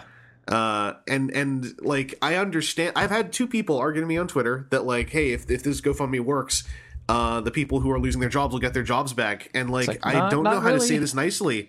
Yeah, they won't. Or if they do, that'll be a long shot. And it wasn't $200,000. It was $200 million. Sorry, $200 million. Once you start hitting those zeros, it's at $200 million $48,000 of a $1.0 billion goal. So it actually raised $48,000. Go and as memory serves, with GoFundMe gets like some certain percentage of that. That's why they're probably cool. So with I bet they were just like, yeah, you want, yeah, okay, sure, yeah. Yeah, you can go ahead and put $200 million of your own money into this thing, and we'll just go ahead and get like $8 million out of that or whatever. Well, no. We'll cut you special rates. Even if they scrape 5%, that's 5% of a lot of money that they are suddenly going to have as processing fees. And like I think it is admirable for someone to tell me that they want to see those workers get their jobs back, and I don't fault anyone for saying that, but. My friends, the reality of this is that Toys R Us is a bankrupt company saddled with like $5 billion of debt. And the person running this GoFundMe is just another CEO who has lots of money. This is more millionaires and billionaires playing with public sentiment. And the people who are working the ground floor on those jobs, they will not see a benefit from this before every single high-paid person above them sees a benefit for it. Yeah. The only way that this could really work is if this guy had a legit line on buying the franchise name and locations. But also ditching the Bain Capital debt. Right. Well, no, but that's what I'm saying is if this guy had the line on when like that stuff goes up for auction. Yeah. Like, okay, this thing is getting broken down into its constituent parts, and whatever has value is being taken and sold in order to try and fulfill those debts from outside of the store structure. If he has the line on being able to get the name and the location, or all the locations, then like maybe it could happen. I dare say like the CEO of a toy company might even have that lead, but the moment this became a public GoFundMe designed to pull at the public's heartstrings, I'm like, that makes me not think this is altruism, you know? And it's not just that, but any of that stuff's going to go up to auction. It's not like that sort of item can just get sold. Yeah. Because then it's, oh no, I sold it to my friend for as much as it's worth, $2. Ha ha ha ha. That's not how it's going to work. You know, that's what was the game company that just one of those game companies that just THQ? got like busted up? Yeah, THQ. You hear or read some of the stuff about the way that went down and bits and pieces that were sold to different companies back and forth in order to try and like reconsolidate some of the things to have THQ Nordic or whatever to try and come up out of the ashes of some of that, but not all of that. Yeah. You know, that's if they're breaking Toys R Us up to try and like the bankruptcy that they're doing, like the people that probably have the better odds at it are oddly enough KB Toys. Yeah. If that is really serious, because then they've got the run up already going. Well, and I gotta also share, like, I got a response from Preternia John of Preternia.com, you know, and I don't dig into knowing necessarily like how much knowledge John has of the logistics of running something in the toy store industry. But he kind of just spitballed out there, with $200 million, you could probably start a new, fresh toy company that does not have the baggage of Toys R Us. Right. Like you could get the gears going on that right now. Which to me just once again says the GoFundMe aspect of that CEO and his approach only sets off my warning lights. And, you know, obviously I've said it before, I certainly have biases against millionaires and CEOs and corporations. You know, take that as you will, make that your grain of salt. But I wish I could say, oh, it's so great that all those people might get their jobs back. But all I feel like is those people aren't the ones anyone wants to help who is at the top of all this. And the way to help those folks is to make the change so they don't have to rely on working for a $5 billion bankrupt company, you know, to make ends meet. Like the answer is not let's scrape and donate to get their crappy job back. The answer is like, let's figure out why they had to live off of that crappy job and action upon that, it's make good foundations, and the good foundation maybe isn't necessarily the name. Yeah, like the idea of donating to resurrect Toys R Us. Yeah.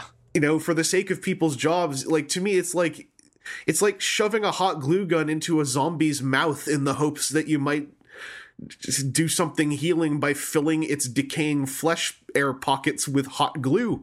Like, sure, in the short term you might do something, but like this isn't growth, this isn't a living thing. This is just a shambling corpse.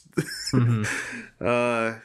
So I don't want to come off like I'm yelling at people when I say this. I just really I'm how do I put this?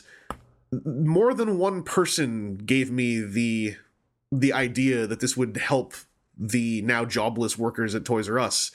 And that was the main motivation in the response. And I felt chilled by the fact that more than one person was saying that, because that means that narrative has concrete roots now, and that spooks me a little bit. Because those aren't the kind of folks we should be like trusting and giving goodwill money to,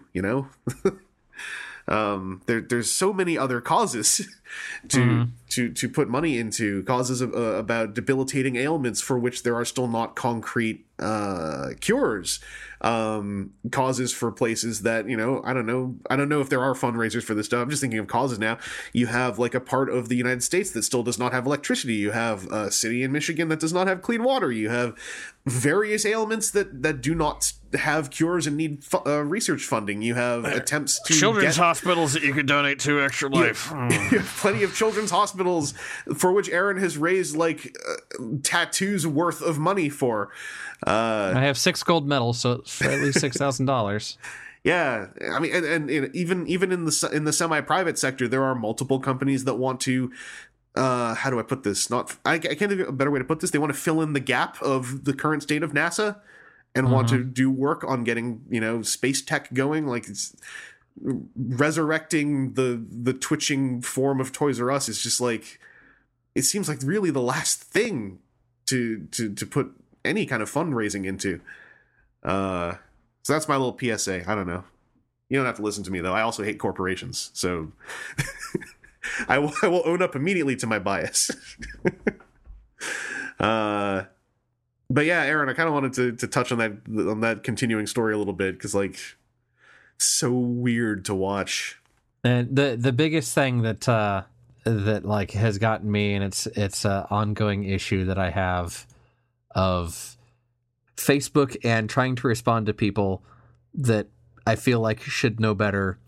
There were 2 or 3 of the times I'd see the story and they're like, yeah, if they could compete with Amazon, and then you drop in and you say, well, actually, not to well, actually, but well, actually on this thing, there's a whole lot of disgusting nonsense that happened on the backside that made this happen the way that it is. Well, if they could compete better, it's like, well, no, let's take like, put you in 20 years of your own income debt and say you have to pay it off in an accelerated schedule, and then blame you when things go wrong.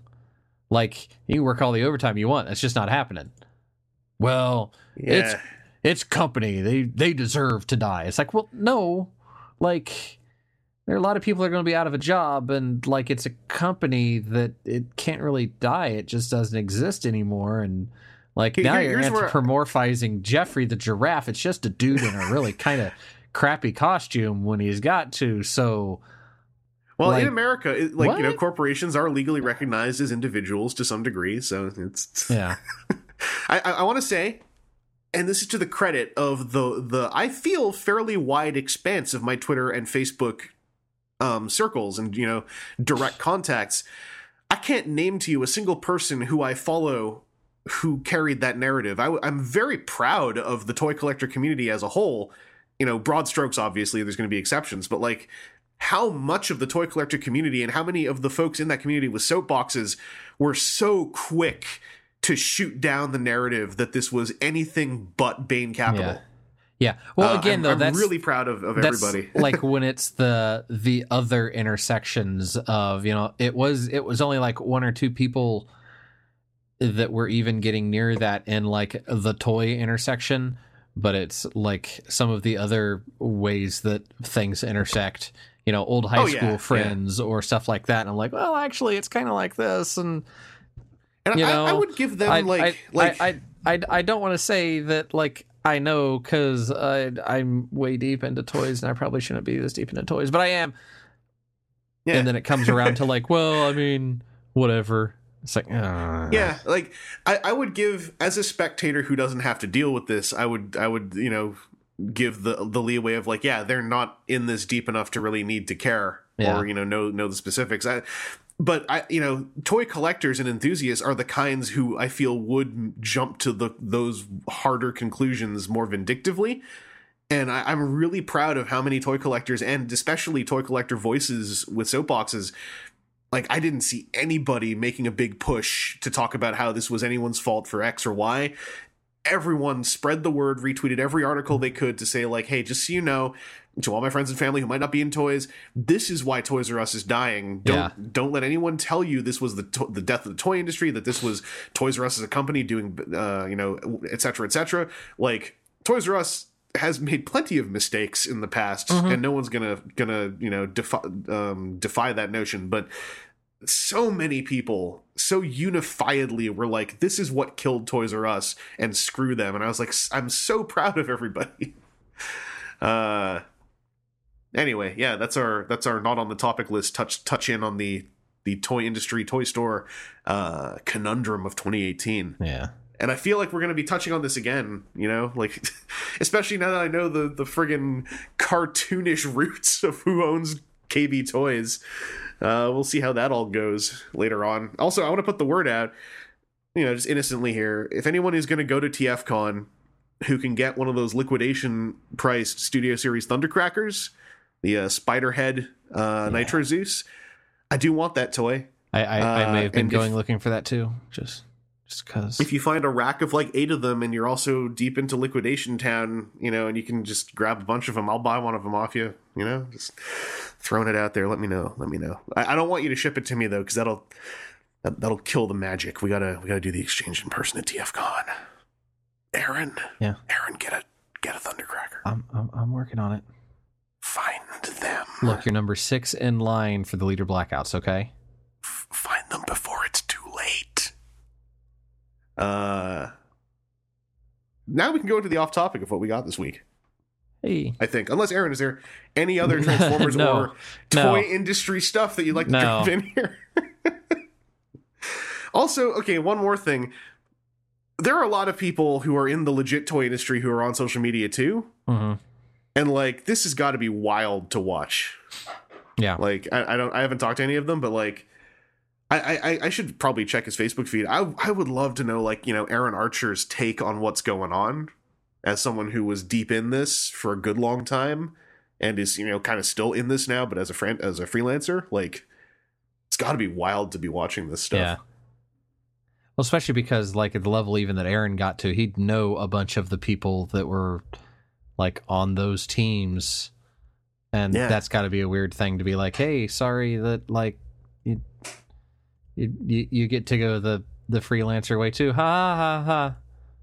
Or, like, you know, to know the process of setting up a Toys R Us exclusive, the fact that there were Toys R Us exclusives announced in February, and then in March this news dropped. Mm-hmm. Like, to me, that's probably one of the kookier in industry things that must be making people just go like, oh man, like, all those Toys R Us exclusives, where are they going to end up? Yeah. You know, if they don't sell in the next 60 days, is TJ Maxx going to make a killing? There's probably like toy exclusives that were 6 months behind the stuff that we're seeing now. Yeah. And some of the stuff at Toy Fair wasn't necessarily going to be out in the next 60 days necessarily. Mm-hmm. I think Paternia John had a tweet go up where he's going to try to get a tracker going of where all the announced things end up being spotted. Mm-hmm. It's crazy.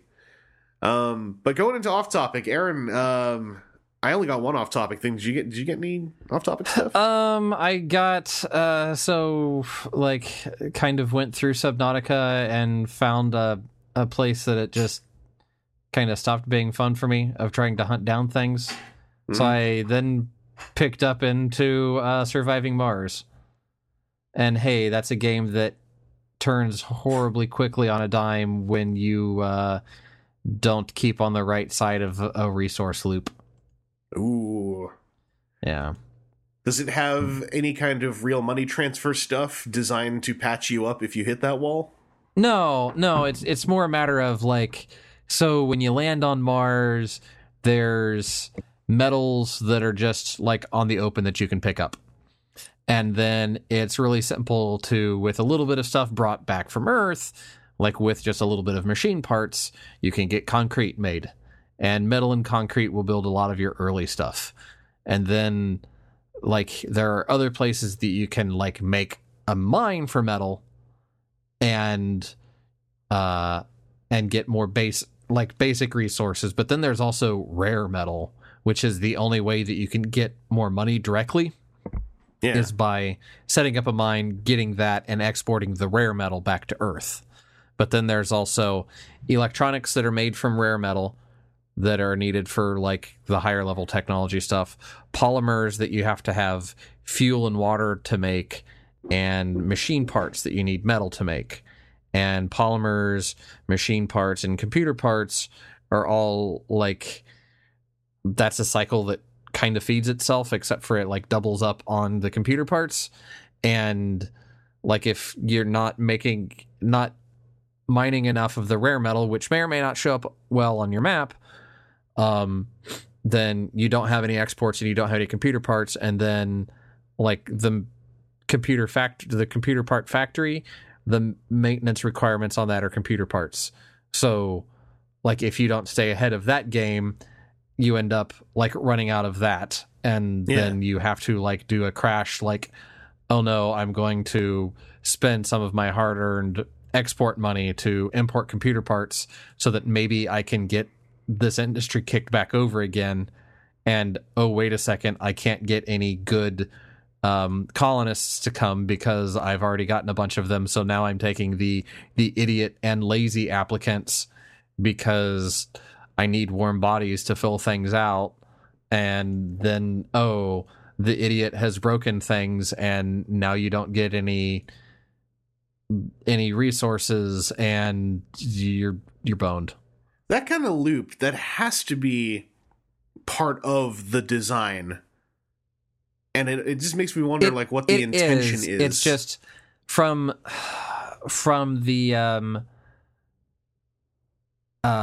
like reading things on subreddits, like the game is very open for like mods and changing the ways that things work, because like looking at the way that this is set up, I don't know why everything isn't exportable. Mm-hmm.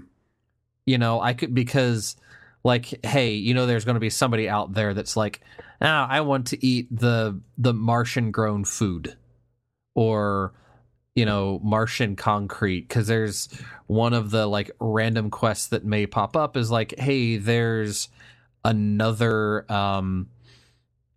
company that's trying to like colonize some of the outer world or something, and so they need certain resources, and so you can provide them resources and they'll like they'll like give you money or research or candidates or something like that. So it ends up being a thing where like, hey, there's other ways that you could interact with these items, and it would be nice if like that was just kind of default. Yeah. So that like, oh, you know, this map that I landed on just doesn't have a lot of rare metals, which is the only thing I can export, but it does have a lot of metals, or it does have, hey, it's got a bunch of water. I found the one place on Mars that has a bunch of like places that you can mine for water rather than just doing like the, you know, vaporizer water like mining. So condensation like stuff. Like, you know, sure, electricity and water are a thing that's just kind of tracked internally, but what if it was just set up like, hey, I have enough to fill up these 10 water tanks. Why not export some of that, because the colony on Deimos needs this, or another colony on Mars needs water because, hey, their map doesn't have any water or whatever, like other ways that would be neat if you could interact so that if you had a system that worked really well, you'd be able to turn it over. But it's apparently I've seen that like that's for that sort of thing, you have to go into like start digging through Steam mods and see if there's one that hits all the stuff that you want versus it just being a thing that seems like it should have been in it at stock. I mean, yeah, if they made it just as a moddable platform, then I guess like, to a point one can say like, all right, I see how this is working. But sometimes also like base stuff like that, I kind of go like, if it's like if the reaction to this is can't wait to mod this, then it's like on the base level maybe that should have just been part of the base design in the first place. Yeah. And then it's like they did I guess they did a Q&A recently, and part of it was like, yeah, so like right now if I have like if I build a new Hab Dome and it's right next to another Hab Dome, that other Hab Dome could be full of people and like have overtaxed utilities, and the new Hab Dome that is like 2 hexes away, which is a very short walk, could have like the luxury homes in it and all these resources ready to go, and nobody will go there unless you like force, say like, no, this dome denies everybody and this other dome wants everybody, and try and like manually manage it like that. And there's like weird ways that you can make it do what you think it should do, but it just doesn't. And instead they're like, yeah, so one of the things that we wanted to do but didn't have in the beginning were like connections, so you can connect 2 domes at over a space, because like the optimal way to play it right now is to have a bunch of self-sufficient like small domes at each like resource plot, instead of having like one big colony you have on your map. Instead you have like 3 micro colonies. And it's not like if I was thinking, hey, I'm going to be building a colony on Mars, I'd want it to be a big interconnected thing, rather than, oh, I'm building a bunch of micro colonies on Mars because it's the only way to manage who goes in what dome, because they won't self-specialize. This also leads me to a somewhat tangential question, but the moment you mentioned the name of this game, I needed to ask you this. Did you see the Mega Bloks Mega Construx set from their new like franchise-less sets, which is just like a semi-fictional Mars crawler that is manned? I had not.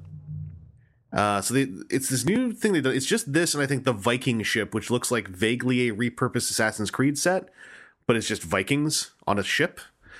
But one of them is a crew of it looks a little bit almost like they wanted to make this with the license of The Martian, and then they didn't get that license. Okay. With the color schemes, but it's like a manned Mars crawler with like 3 astronauts on it who are in like slightly futuristic, pseudo-realistic spacesuits. Okay.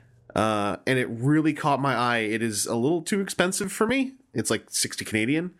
But next time you're in a place that gets the constructs, you should give it an eyeballing. I want to know what Lego people think of it. Okay. Also, I'm glad you're getting this much out of the game. Yeah, I've enjoyed it, and it's more a matter of like find a kind of broken place to try and make a thing work. But like I said, short of like if you just don't find a spot that has like 4 very good, rare metals spots, it's just like, yeah. It sounds like it really requires an enjoyment of that survival genre aspect. Mm-hmm. Like it doesn't sound like it's necessarily a very like welcoming platform. It's kind of like you're already into these games, so here, try this one with our own take on everything. Mm-hmm. Also, here's the subreddit with all the mods. Yeah. Well, Aaron, I got an off-topic toy. Yeah. I got me another one of those Robot Damacy Jaegers. I got Saber Athena. Soon I will have Obsidian Fury and Guardian Bravo as well, and maybe one of those will change my mind. I think Saber Athena is the actual best figure of this line so far. Okay. Figure wise. Paint wise and color wise, she certainly isn't. She looks extremely bland in package, even though she has a fair number of paint apps. They're just the kind of paint apps that you really can look at and not register as paint apps. And she is definitely missing a whole lot of like gunmetal under detailing, where the sculpt is all there. Lots of panel lines are there too, which are just begging for like a dark brown. But as a figure, she poses better than any of the other ones I've handled. Because Gypsy Avenger has legit problems with their shoulder pads. Saber Athena does not. And Saber Athena has like just an excellent array of accessories. Her hand swaps don't have the weird thing where the open hands are kind of palm up for punching a fist into, so they just work on their own more easily. She's got 2 swords and then a combined sword. Just a really good figure. And if you can get over the color scheme, I think that she's the one to mess with in that line so far. From what I've heard, Obsidian Fury might dethrone her.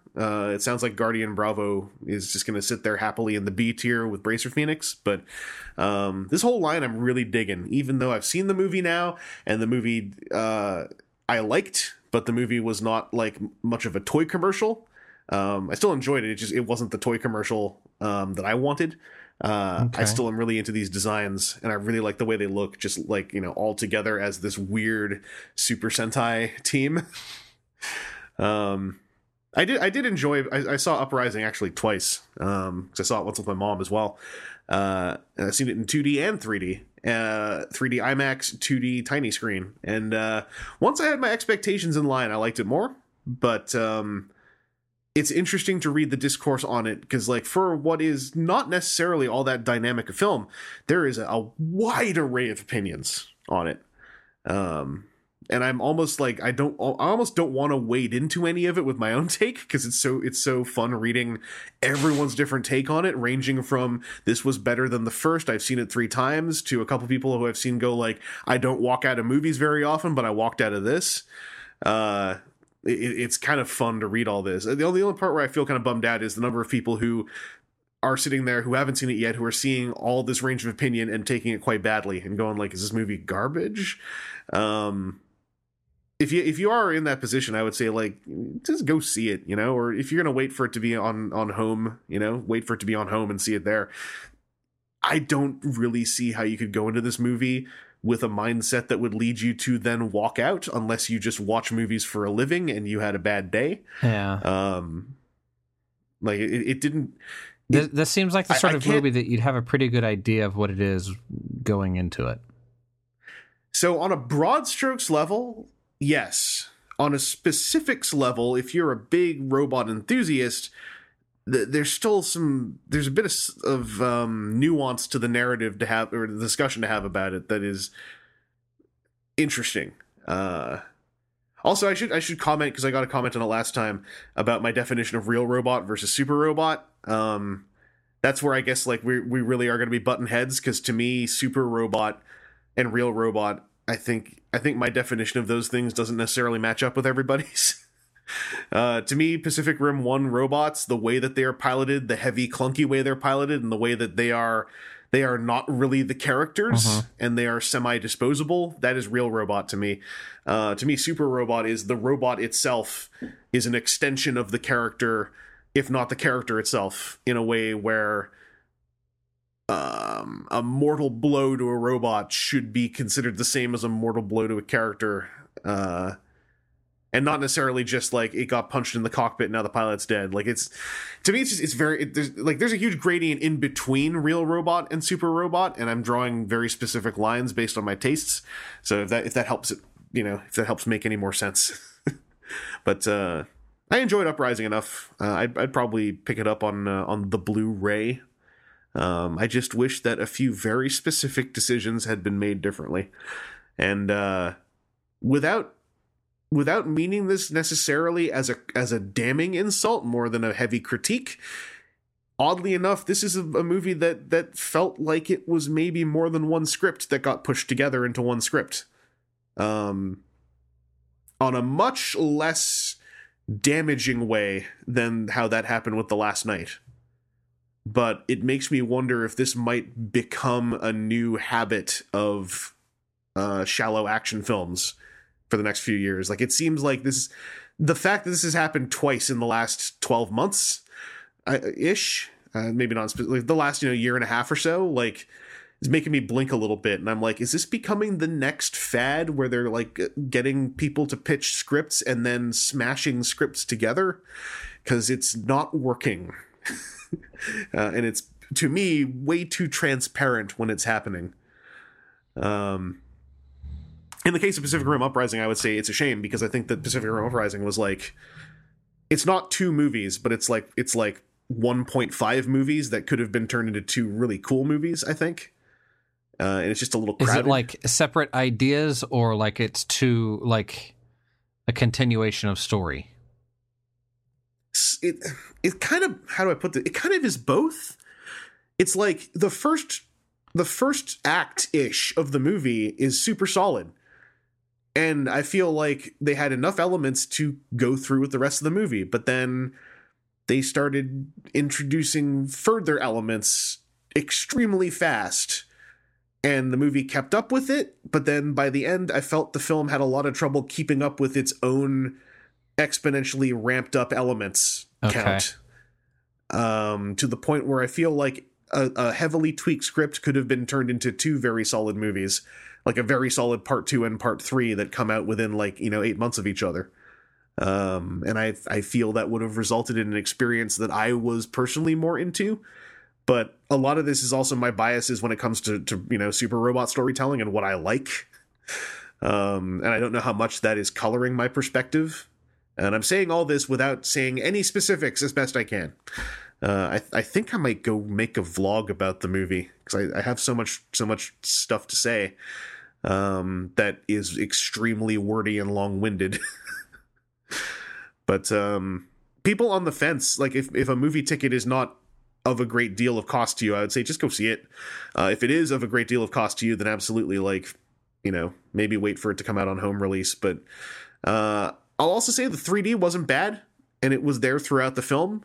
I don't know if it was done to the same remarkable degree of post-production that the first Pacific Rim got. I don't know if Jimmy Cameron got in there with the process, but it was a better 3D experience than any Marvel 3D experience I've had, which sadly does not include Doctor Strange, because I missed it in theaters, and I'm still kind of bummed out about that.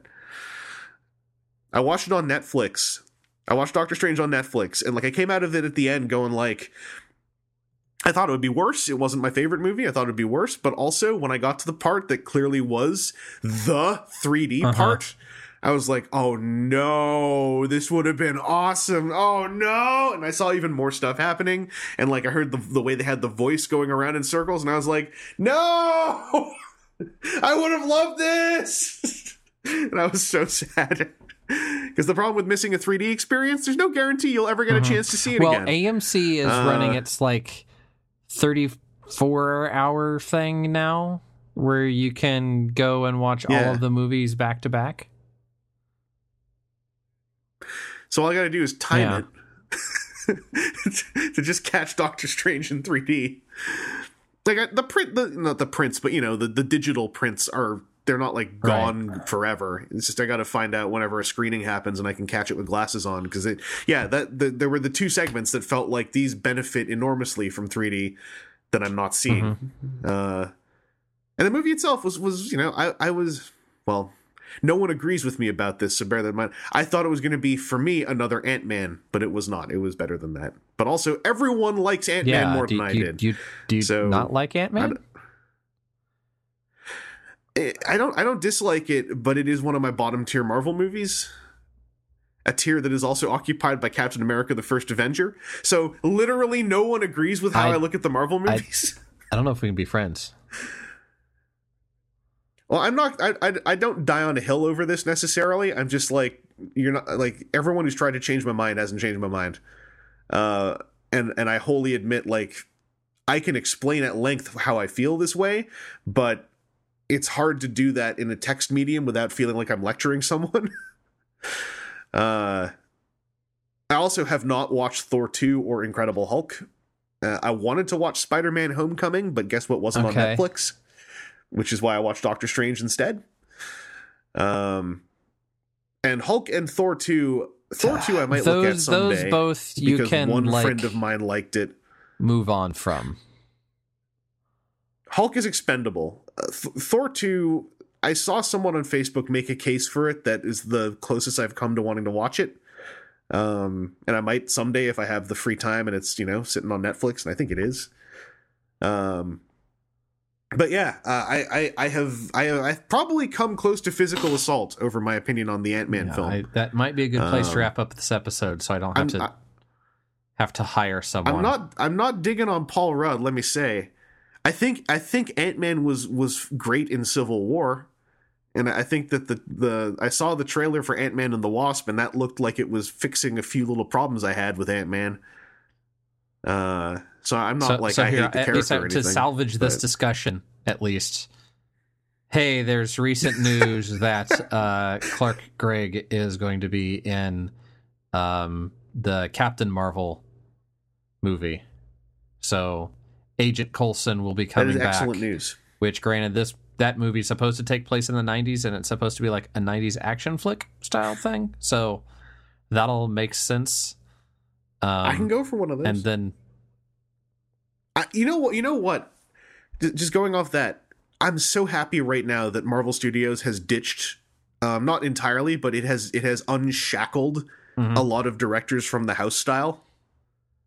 Because Ragnarok and Black Panther were excellent, in my opinion, almost entirely on the back of not having to shackle themselves to the house style. I was trying to explain it to somebody at work that what I've really liked about the Marvel films is that each one of them is like gets to be its own thing, and now it's like I was explaining, like the Ant-Man movie, it's like a heist movie that happens to also be a superhero movie in this universe that has ramifications, and and let me say, I agree with you.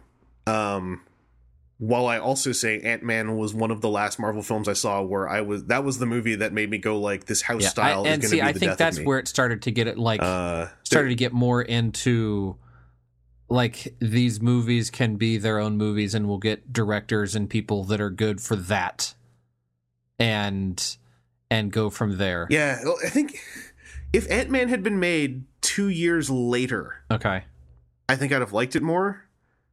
But Ant-Man, to me, part of it is that it as a film represents the last vestige of, to me, kind of the dark era of the MCU. Okay. On a filmmaking level, where, one of my favorite directors kind of got chased off that project after it was his dream project, in part because of the house style. Yeah. And when I watched Ant-Man, I saw vestiges of him in the film, and it was a bummer. Because I was like, oh no, I can detect the Edgar Wright in this part of the movie. Yeah. And then it disappeared after this part of the movie. And I'm like, I can't. Like, this is too much. Like, it's a combination of Ant-Man, Civil War, and Ultron. Where those are three movies that, like I said, I don't hate them. But, like, they are a manifest of what I'm so happy Marvel Studios has, at least right now, started to escape from. Yeah. Like these weird kind of homogenous experiences that are kind of like, I know it's a movie, but it feels like it also really wants me to feel like it's happening between movies, like in a really pointed way that is distracting me from the part where it is a movie. I need to watch Civil War a second time, because I definitely was put off when I watched it in theaters because it was called Captain America Civil War, and I feel like it should have been called Avengers Civil War. Yeah. It was the third Cap movie because Avengers is a specific thing or something. Yeah, it is. And if you're going to say I'm petty for saying that, you're right. Avengers is the one that's got to have Thor and Hulk in it. So yeah, the Civil War movie couldn't have worked like that. So move along. Yeah, it is an extremely petty thing, but I know for a fact that realizing that Civil War was not a Captain America movie so much as it was an Avengers movie completely damaged that whole experience for me, and I need to take another look at it. Well, I mean, if you look at it as a Captain America movie, in that it is like primarily advancing Captain America's story, it is, and what was built on in the first two Captain America movies. Like, I get that all of the MCU movies are starting to have like connection, and there's like cartilage that's between the two of them, and it all kind of comes together in that way. But if you look at it as like, now this is the movie about Captain America and his stuff, then it very much carries that forward, and other people can exist in that story, but it's not the leader of the story. And like the thing Civil War did that I give it full credit for is that it solved the origin story problem for Black Panther. Because they had a great Black Panther film, and I think a big part of it is if you want to know his origin, well, guess what? You can go check out this other movie because we don't have time for that. Yeah. And not just that, but like the Black Panther, like I think that Black Panther, not to turn this whole end of this podcast into the MCU thing, but like Black Panther, so if you've not seen Black Panther, like spoilers for the first like 3 minutes of Black Panther, did that, how do you explain it to somebody that's not seen the previous movies perfectly? With the, absolutely. Baba, tell me about the Wakanda. And then it's like maybe 2 minutes, you want to say? Oh, it was so perfect. It was my total. It totally makes the case I have made that superhero origins are the most boring entire movie long stories you could possibly tell. Yeah, like if they ever do Fantastic Four, I do not want to see them get their powers. Yeah. I want them to just say how they got their powers, maybe offhand even, because no one cares. Like seeing them come back. Like that's how the movie starts. Yeah. Like whatever fake news. I forget that because they actually have like a cable news network that is the fake Marvel cable news network. That's like. This just in, the rocket that was thought lost carrying, inventor extraordinaire Reed Richards has been found again after coming out of this solar storm. We go live now to them landing, and then you get through the first half of all of the other Fantastic Four first movies. Because you're not spending an hour and a half getting them into the spaceship to then realize that they have powers in the second half of the movie and go from there. There are now 3, if you count the Roger Corman movie, there are 3 Fantastic Four movies where them getting their powers is the entire structure of the film. Right. And Doctor Doom is their first adventure who is dead at the end of the film. Yeah. Give or take. That's a disaster. Yeah. So it's the only thing out of the current movies that I would like to know more about is Spider-Man's origin. And if it is like for the Spider-Man 2 movie where maybe it deals with that, where whoever the villain ends up being comes from the same lab, and you get the information about it, like be it Field Trip or something else, and you get to explain it. And you don't even necessarily need to go through the whole like Uncle Ben, great power, great responsibility stuff, but just like, yeah, this is where it happened, and that's why Kurt Connors is the Lizard, because he was doing experiments with whatever, and you can just go from that. It would because we know radioactive spider bit him, or transgenic spider bit him, or whatever it ends up needing to be, to get there, and again, it's a thing that doesn't even necessarily bother me that it's not been said in the MCU how it happened. It just would be like, hey, it'd be nice to have them go, yeah, we know. I was just thinking, if I was making that movie and he was like, this is where Uncle Ben died, I would also have like just out of nowhere a close-up shot and a bunch of pearls from a pearl necklace hitting the ground. Just as a quick like, yeah, I know, we know. Yeah. Yeah, we should probably cap the podcast here. We've had our little MCU discussion. Yeah. There's your Easter egg, everybody. Join us again when Infinity War is out. Or are we doing a podcast about Infinity War? I don't know. I really hope I like Infinity War, because I feel like there's a good chance I will. But like, I feel like there's this real dark pit somewhere of like, here's a whole bunch of things that could all go wrong at the same time, and like, I'm just gonna go see it. That's all I'm gonna do. I don't even want to think about it too much before I see it. But yeah, we'll be back with some more Transformers talk. Hopefully the news will stay slow so that we can keep powering through some listener questions and get that backlog down. So until then, thank you, Aaron, for joining me on my weird I'm traveling all the time schedule. And yeah, we will talk to you all later. So until then, stay safe.